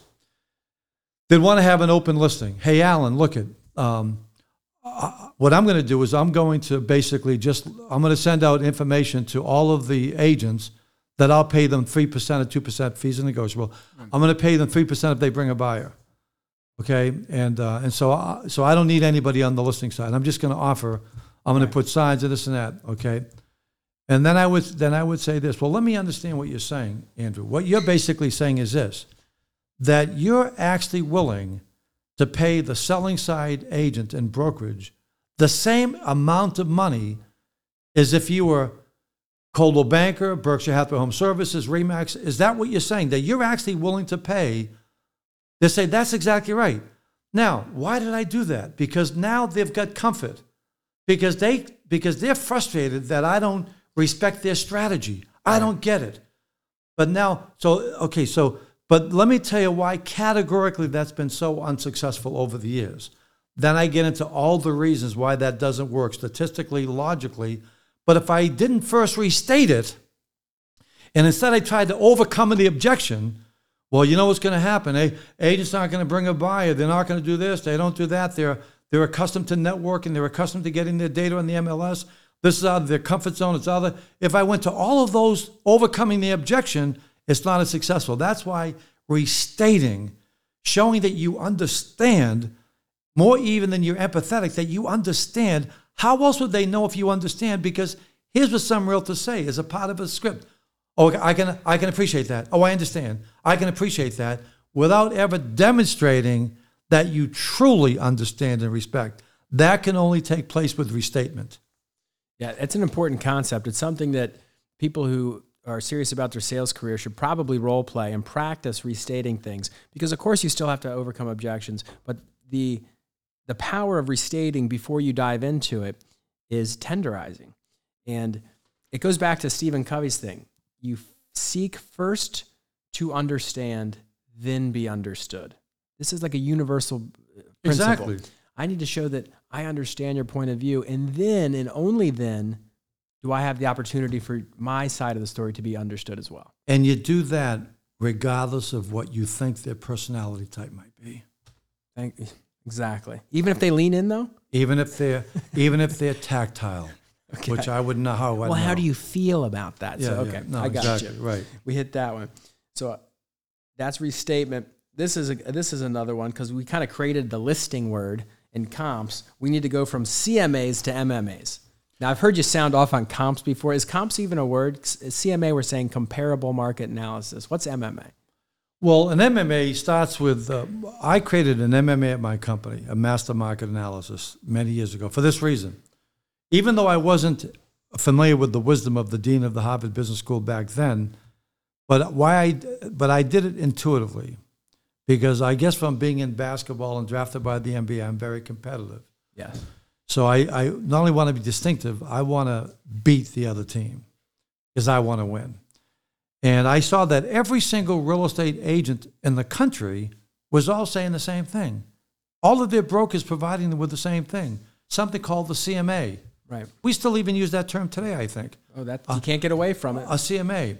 So, but the dean of the Harvard Business School said everybody should ask themselves two questions. What do I do that my competition also does, but that I do better? And number two, what do I do that none of my competitors do? So I created an MMA, but it can't just be different initials. Allan, so in other words, somebody from another company, they're going to go with another company. I said, well, by the way, did they do a CMA for you? Oh, yes, they did a CMA. Well, Andrew, with all due respect, a CMA is not enough in today's market. We do MMAs. Well, what's the difference? Well, a CMA will give you an estimate of fair market value. An MMA, a master market analysis, will both do that and also show you how it can enhance the value of your home, bringing in staging, stuff like that. So as simple as that was, everybody else, so we advertise it all the time. Other companies only do a CMA. We do an MMA. See, everybody says they're different, but everybody sounds the same. That's the problem. That's brilliant. You know what I like to say is when I'm meeting with a home sellers, I say, hey, I don't come in here and pretend to know exactly what your home's worth before I even got here. So I don't come in here with a CMA. You've probably had other agents come in here and tried to mark up a piece of paper and give you a price. Pricing a property is a strategic exercise, which is why when we're done here, I'm going to prepare a master marketing analysis after I've seen the home. So that's just one of the ways I've used some of your distinctive values. And the other thing, Andrew, is that, and by the way, just so in other words, but we still have agents who use the word comps. Telling a homeowner, what percentage of agents do you think still actually use the word comps? 99%. Okay. Saying to a homeowner, let's take a look at the comps is like saying, let's take a look at some similar children. There's no difference. In fact, I've met homeowners that were more prideful of their homes than even their kids. They spent more time in their garden than going to their kids' soccer games. So why would I ever want to go in and commoditize what they love the most? So what do you say instead? Folks, let's take a look at properties which buyers will be evaluating at the same time they're evaluating your home. We don't have to insult people. We can be smarter than that in terms of that. And so, in fact, you want to caution people. Now, by the way, as we look at some of the properties that your homes that people are going to be evaluating, and we're judging buyer behavior in today's market, please keep in mind, no homes are the same. No homes are alike. No homes are similar. That's why when an agent is working with a buyer and the buyer says, we don't like this home, do you think any agent in history has ever said, well, let's go take a look at some similar homes? No, because we're being phonies in that, okay? You know, one of the things I love that you said is, I don't think many agents in this industry have made a long career out of selling things to people that they didn't already want. Without a doubt. It's kind of off topic, but you made me think of it there. Talk to us about the importance of going from pricing to these pricing strategies. Well, there's either a tactical approach or there's a strategic price. Right.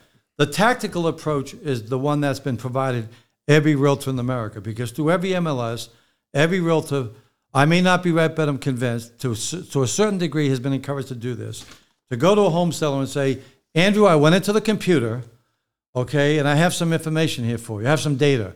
This column here, these are homes on the market. That would be your competition. Now, as I say this, Andrew, between just you and I and our audience, I'm being facetious and sarcastic. If I didn't point that out, somebody may think this sounds pretty good. So this column here, these are homes on the market. That would be your competition. This column here is days on the market. This is list to sales price. This is absorption rates. Okay, these are homes that were withdrawn. And then I have some macro and micro information for you. The reason that's a horrible way to begin is because in the information age, data and information have the lowest level, knowledge and wisdom have the highest level. So you don't want to begin at the lowest level. You want to begin at the highest level. You don't want to be a data monger. You want to show your experience and knowledge. But that requires strategic thinking. And the strategic thinking emanates out of certain questions. Here are the questions. Andrew, what percentage of realtors you think when it comes to their own personal residence have ever overpriced their own home? 95%. 95%. What percentage of those realtors have access to all of the data? 100%. 100%. What does that tell you about the data? It's worthless unless it's judiciously inserted. What percentage of homeowners do you think have a price in mind before you arrive? 100%. 100%. Pre-COVID, what percentage of homeowners do you think love the data? 100%. No, love the data. Oh. They love what you recommend. They love the price. Oh, no, they always want more. Yeah. So that's 100% don't love the data. Right. What do you think that makes the realtor? The bearer of bad news. What do you think happens to the bearer of bad news? It's called shoot the messenger. Because what you have to do is you have to first tenderize the home seller. And that's why we've created for forever agents the 3-level pricing strategy. It goes like this. Andrew, we provide our clients with 3 distinct pricing strategies. Some of our clients want to price a property based on the data, an MMA, a CMA. We can talk about those processes later because they want to make sure the home appraiser's out. They don't want to offend the pricing sensibilities of buyer agents. Some of our clients price it based on the less is more pricing strategy. They'll actually price it lower because they want to create competition. In some markets, even a bidding war. And then the third category, the third pricing strategy, some of our clients price their property based on what we call the retail pricing strategy. They want to put a little bit of a cushion because they think that buyers might want to negotiate. So of those 3 strategies, which is the most philosophically suitable for you? Now, at this point in time, homeowners are still going to say, well, what are we talking about? What's the data? But now when you get to the data, you've already manifested that you and they are one. You're not there as an advocate for your research because that's the bearer of bad news. Right. They've been tenderized, and then you can get into everything else that you've ever done. I have a lot more language on pricing, but we've got to move on, I'm sure. Yeah, that's a whole other podcast. Yeah. It's nice to have a classically trained CEO going over the most important dialogues for a real estate agent, which is how to land these marketing proposals in that home. All right. Hit this one real quick. I think you have one in front of us. We need to go from marketing brochures to lifestyle stories. This is a major, major one. So this is going to be maybe a couple other podcasts. Give us the highlights of the lifestyle story, though. Well, I'm going to tell the story. This is such an important story to the industry, at least it was for me. Years ago, before I was with Berkshire Hathaway Home Services, or HSF, or Home Service of America, my wife and I moved from California to Connecticut to be equidistant to our 9 grandchildren. And we were looking for homes in a lot of different markets, but we wanted to be as equidistant as possible. And I was the consultant for this other company, and their top agent, which I'm not going to reference, out of respect for our network, but some know who she is. And if somebody calls me privately, I'm happy to tell her who she is. But last year, I think she made over $2.5 million. She's a rock star, and she's more sophisticated when it comes to marketing than any realtor I've ever met. And so she created this concept called Lifestyle Stories. I gave her the name Lifestyle Stories, but every one of her properties is like a 21-page story. Because most realtors today, they're still just like doing brochures. like just a bunch of pictures, pictures, a couple stats, and it's even stuff just off the internet. They just transport it to the thing. Yeah, and just click have download. their little agency do it or whatever. But because I trained her and her company before I came to our company, in fact, I gave her the slogan, marketing real estate at the highest level. Because she was trained, she did a collaborative marketing, customized marketing proposal based on asking people to join her to tell their lifestyle story. So she'd bring in 10 or 15 of these and say, let's take a look at all the other stories and take a look at what descriptions of kitchens do you like the best? What descriptions of family rooms do you like the best? Then it had in there neighbors know best. It had in there home improvements, because what percentage of people bring up home improvements? They all do. What percentage of brochures list all the home improvements? They don't. So it's basically telling people, I'm just going through the motions with you. You're all excited about your home improvements. Buyers aren't even going to see that, okay, when they see the brochure. So it's all the home improvements. Then she had an interview with the homeowners. Now, I know some realtors do stuff like this. She does this on every property with 20 pages.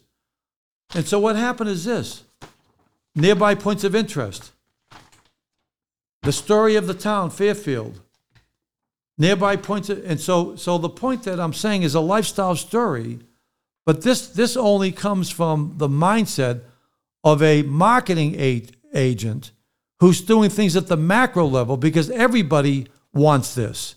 Everybody wants this. I just got to say, in the history of time, as long as people have been trying to liquidate their most valuable asset, which is typically their home, the real estate asset, every single person would want this.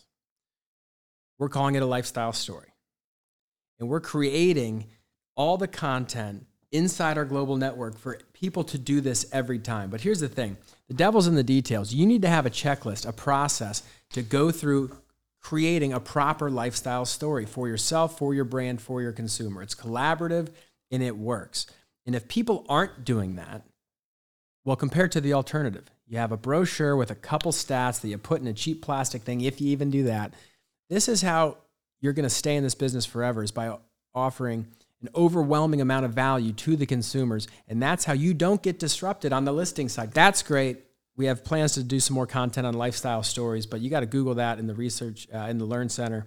And Andrew, the only thing that's more impressive than that she does, okay, is her home services directory. She doesn't call it that. Clients only. No, but she doesn't call that's my name. She's not with us. She has another name.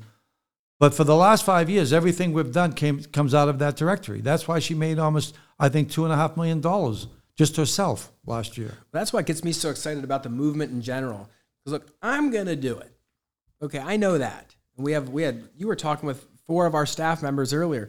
We're doing this stuff, but I'm trying to be a part of something bigger. It's just the kind of the way of life, I guess. Exactly. And I want other agents within our global network to do it with me. Because I'm always looking to win.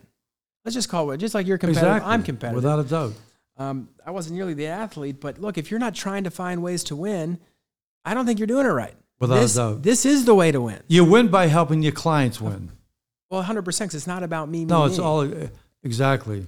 So we covered that. So that's huge. Okay. Oh, love this one.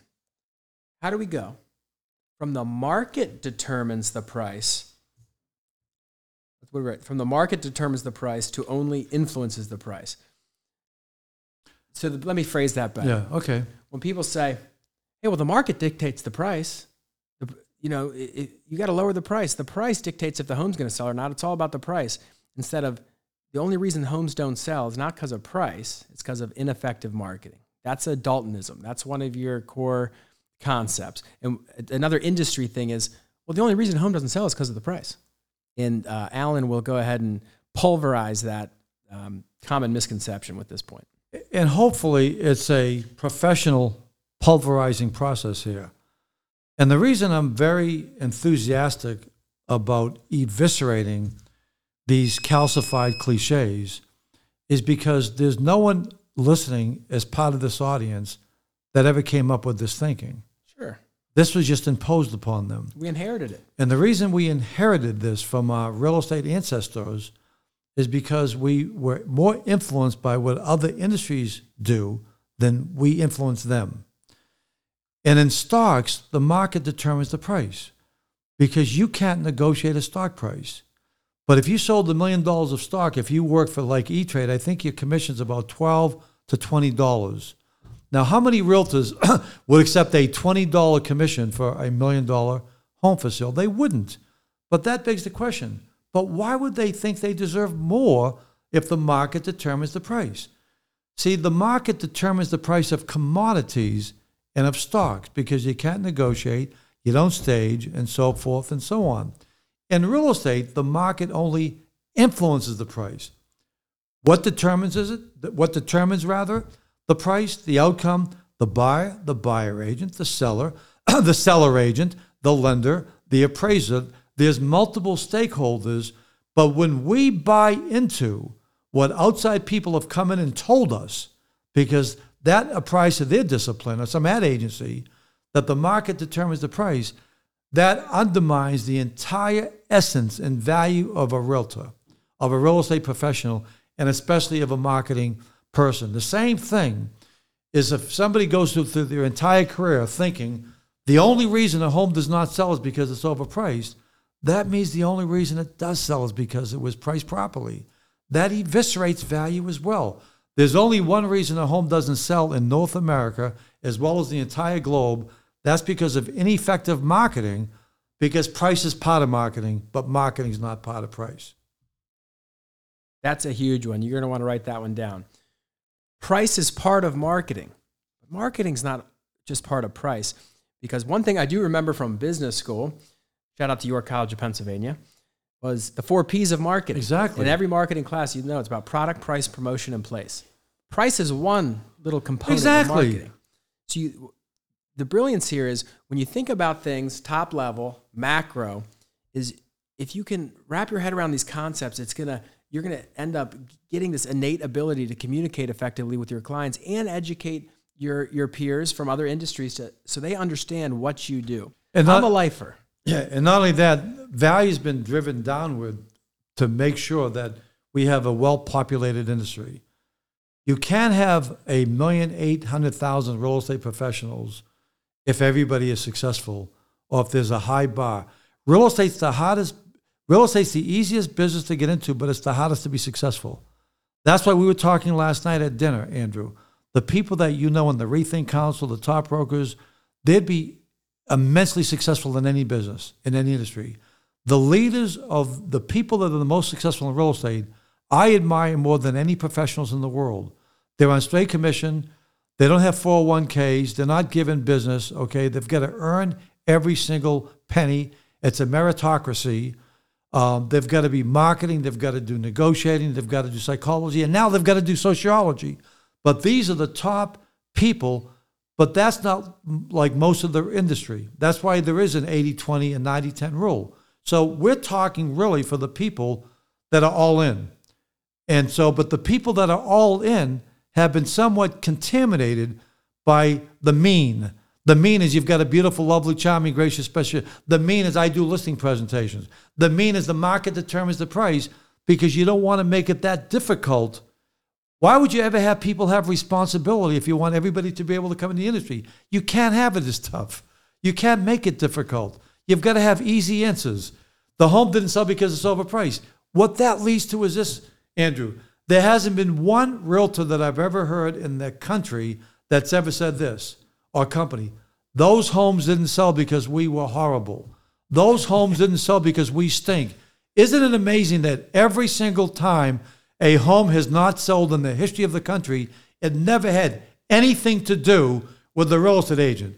It's all because the homeowner didn't follow the impeccable, infallible pricing wisdom of the agent. And here's the whole thing. And then it leads to this conversation. I say, Andrew, I think homes didn't sell because of ineffective marketing. You could be the devil's advocate, though, and say, no, I think a home didn't sell. No, you could say, I could say it didn't sell because of ineffective marketing. You can say, Allan, even if there's no marketing, if you lower the price enough, somebody's going to buy it. Andrew, I think the home didn't sell because there was no effective negotiating. You can say, well, even if horrible negotiating, if you lower the price, somebody's going to buy it. Andrew, I think the home didn't sell because there wasn't adequate staging. Allan, even if there's no staging, if you lower the price enough, somebody's going to buy it. Allan, you could have 5 dead bodies in the basement, and if you lower the price enough, somebody's going to buy it. And that was the attitude of the whole industry. Just keep lowering the price, because the only reason a home doesn't sell is because of price, as opposed to elevate the marketing. Because we took the 4 P's of marketing and we said, let's jettison 75% and let's have everything just price, because that's something that the homeowner is ultimately more responsible for than are we. Yeah, I mean, it's got to be priced reasonably, but it's got to be easy to show. It's got to show well. There's a whole slew of things you have to use to market effectively. And we're not even getting into the social media metrics and all the stuff that I've been studying for the last 5 years. It's so refreshing to hear somebody say that this is the easiest business to get into. Yeah. You can't argue that. But it's the hardest to be without successful a doubt. at. Because you know what we have to deal with? It's like mental warfare, not just from clients, because we're here to serve clients and represent communities and do all these things. But to build an organization around no salary, no benefits, no nothing, and by the way, the nicest people, and they care most about other people. They care most about the communities.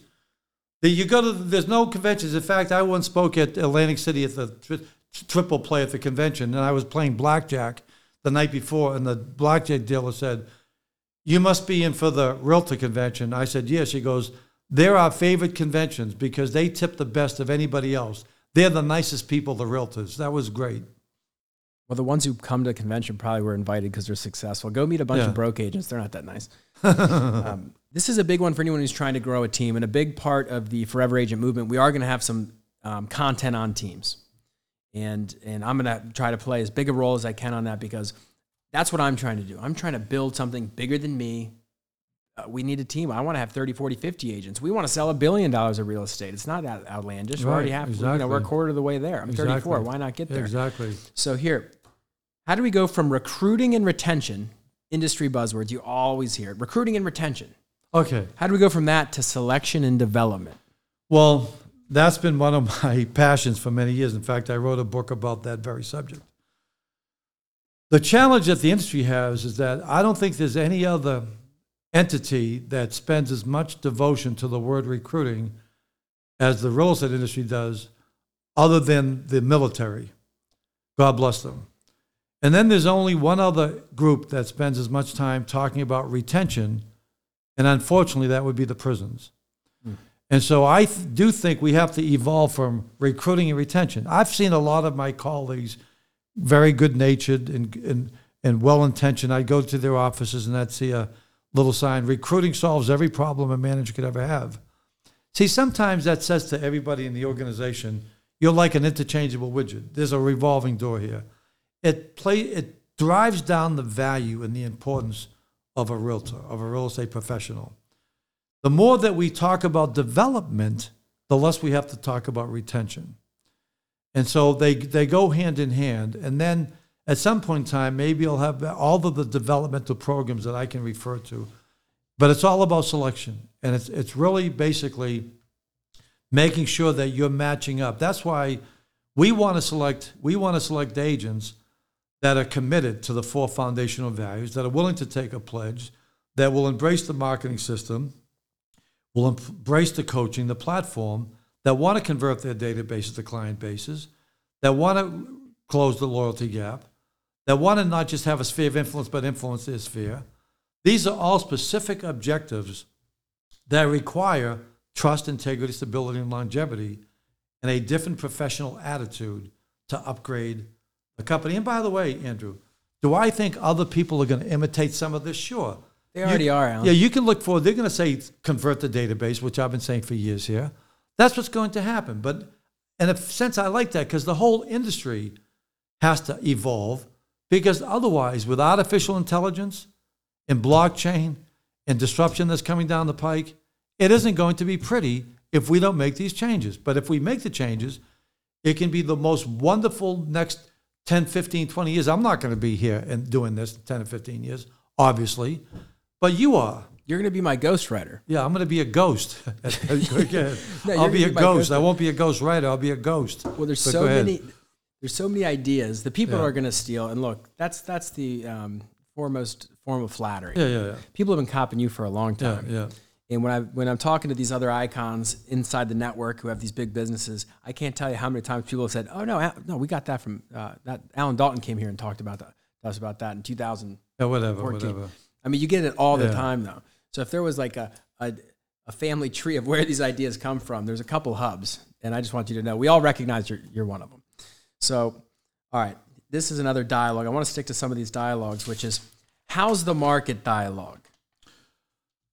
Because I get this every day. I think I can answer it intelligently, but I want to hear how the legend himself would answer that question. When I was in the insurance business and I used to walk into a room, the room used to divide like Moses in the Red Sea. Then when I get into the real estate business, everybody approached me. Now, why is it that people don't go up to life insurance agents and say, how's the life insurance business going? Why not? Because they're afraid they're going to be sold. Real estate agents, they're not afraid of being sold. And so because of that, because people approach the industry, because we actually have many consumers that love real estate even more than some people who sell it. We have people outside who invest in real estate more than realtors invest in real estate. Oh, of course. Exactly. And so because of that, because people approached us, we never had to develop selling muscles to offset consumer resistance. Because people knew they were safe. So when somebody came up and said, how's the market? We came up with these most pathetic responses in the history of the world of selling. We actually had people say, it's great. It's unbelievable. It's evened off. It's hot. It's cooled off. It's this, it's that. As if they're giving a weather report as opposed to using this as a sales opportunity. Now, many years ago, there was a very famous trainer, God bless him. I don't know what he's doing today or if he's alive or whatever, but he was a great person. I won't name him, but he got everybody in the industry to say when somebody asks, how's the market, to say, just say it's unbelievable. Therefore, if the market prices are going up or down, you're covered because it was handled as an objection rather than an opportunity. So when somebody asks, how's the market? And somebody says, it's not great, it's unbelievable, it's evened off, it's a buyer's market, it's a seller's market, all of those are horrible, in my opinion, things to say. If somebody says it's a buyer's market, somebody may be selling. If somebody says it's a great seller's market, they may be buying. And you may not know that, even though if you do know their personality types, chuckle. Right. Okay, so now what I suggest is this. Anytime somebody asks, how's the market, that you respond in this fashion. Andrew, thanks for asking. Now let's stop right there. What percentage of real estate professionals, when somebody asks them a question, say thanks for asking? Probably not many. Next to none, unless they've been through world-class training programs at the corporate level. Because you're taught anytime somebody asks you about something you sell, thank them, reward them. Allan, how's the market? Andrew, thanks for asking. We're in a very opportunistic market. There are great opportunities for buyers, sellers, and investors here in Maryland. In fact, now I'd like to ask you a question. Time out. The reason why earlier I said thanks for asking is based on the principle of reciprocity. I want to memorialize that you asked me, now I should ask you. Now I'd like to ask you a question, Andrew. When do you think you might be making your next real estate move? Oh, probably not for 3 to 5 years at Okay, least. well, what would be the reason? Well, we just need to get to better schools. Okay, great. Well, you know what? If you're not going to move for 2 or 3 years, it's probably too soon for us to get together to talk about a marketing strategy for your home. But I'd like to get over sometime within the next year, within the next several months, and start planning a merchandising strategy to make sure that someday when you do sell your home, that you optimize its value. And by the way, Andrew, I've been meaning to ask you, I'd love you to become one of my real estate clients. You do that I might not move for 5 years, Allan. That's the very reason I want you to become one of my real estate clients, because I want to help you either plan. I have a lot of programs on home improvement, on how to appeal property taxes, about how to enhance the value. That's what I do for my clients. In fact, I have a little brochure here. I'm with Berkshire Hathaway Home Services, and we make a commitment to longevity, to the 4 values of trust, integrity, stability, and longevity, and creating forever clients, just like kind of like financial planners. Do you have a financial planner? Of course. Well, now that's why we're with Berkshire Hathaway Home Services, because we're working along those lines. And so what I'd like to do is I'd like to send you over. One of the things to start off with is our real estate lifestyle planning guide. Okay, it will help you plan. I can email it to you. And by the way, so you said 5 years. What do you think would be the reason 3 or 5 years from now that you'd want to move? Well, I just know that's by the time our kids are going to be going into the, first, second grade. Like schools become really important now, but that's on the agenda. Okay, that's great. And so we won't go any further because not everybody has an instant need. Right. But what I want to do is I want to follow up with you. And then there's 10 ways that I can keep you as a client that have nothing to do with you making a transaction. Now, you've been in this business for 12 years, Andrew. Yeah.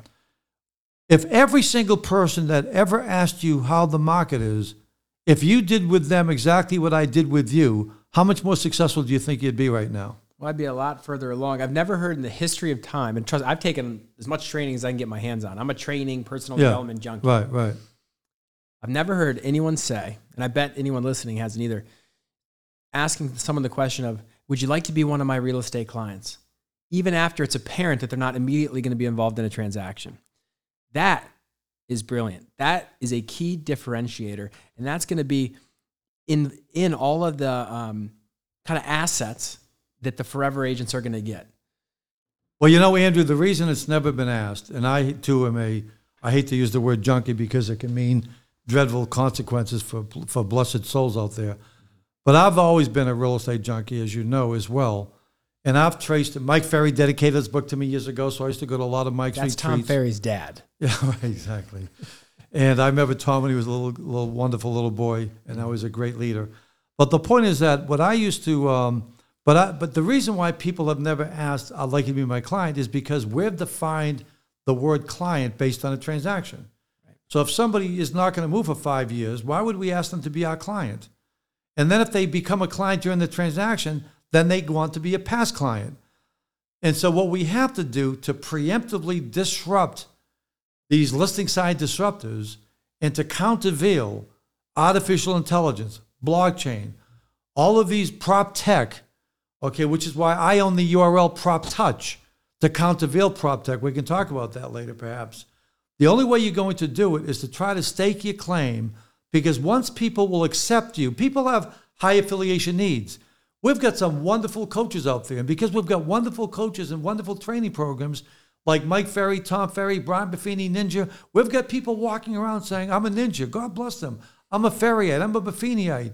There's high affiliation needs, but they don't have as many people in their markets saying that they're an Allan Daltonite, an Andrew Undermite, because they're not replicating what these great coaches are doing with them.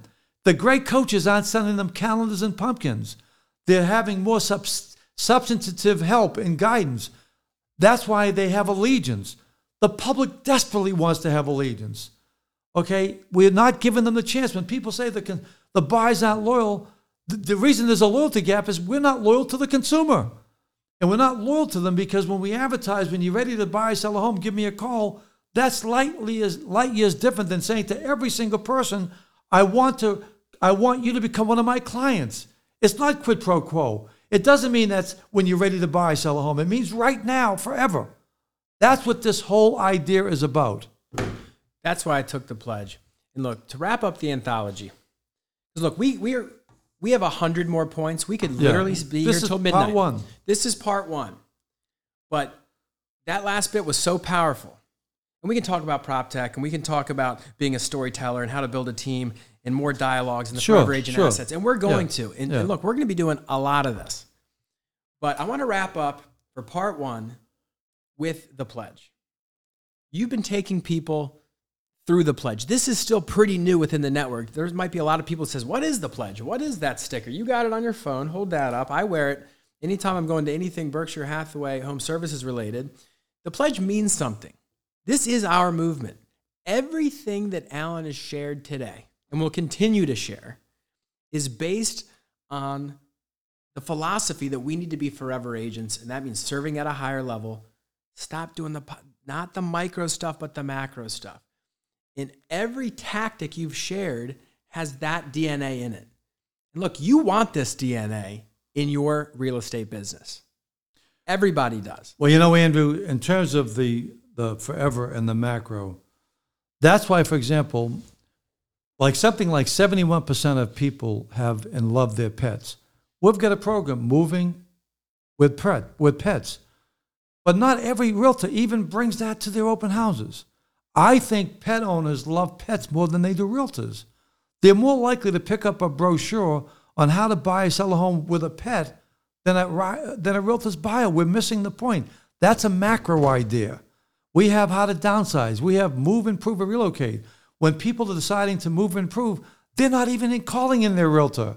And because the realtor's not even called in, they don't get that listing if they sell. They don't get their new home that they buy.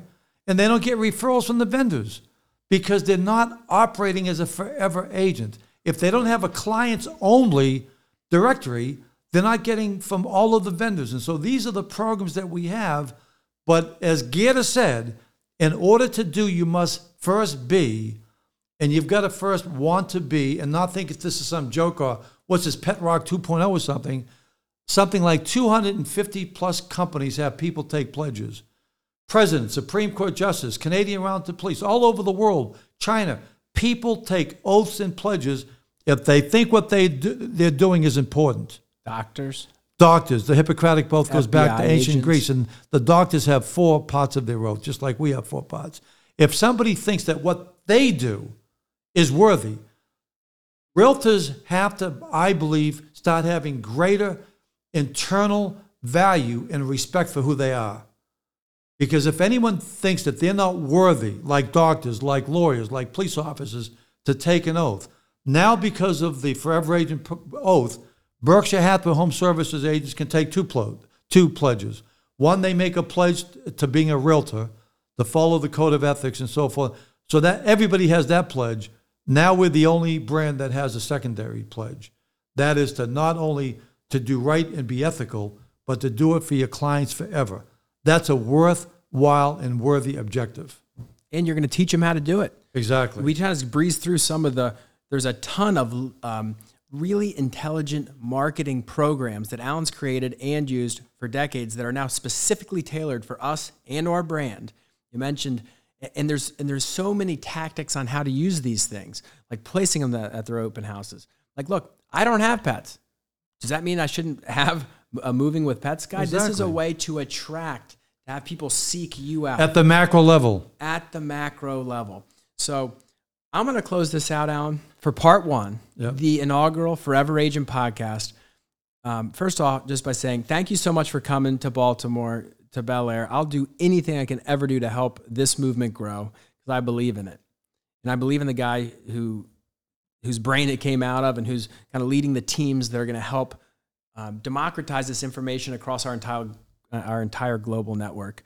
You're a phenom in the industry, and we all are just lucky to have you here at our brand. Thanks again for coming out. And if there's anything you want to close with, feel free. I would just say, Andrew, you're a tribute to the industry. You're a tribute to your lovely family. You're a team player. That's why you've got the Sure Group that all follows you, because of all you do is talk about how great they are. The other people within your brand, your CEO, Broker Rod, everybody that you work with, the praise you give, Gino and Christy and Bob. You're a tribute to your parents. I know your father is on the faculty at Johns Hopkins, the preeminent medical university in the world, or one of them, along with Harvard University. And it just and the greatness of your parents speaks through you. And you're a tribute to the industry. You're what the industry needs to represent. Well, that's the best compliment I've ever got. Stay tuned for more Forever Agent podcast episodes. They're going to be coming fast and furious. Guys, I had 40 things. We got through 22. This is part 1. It won't be the last. Thanks for tuning in.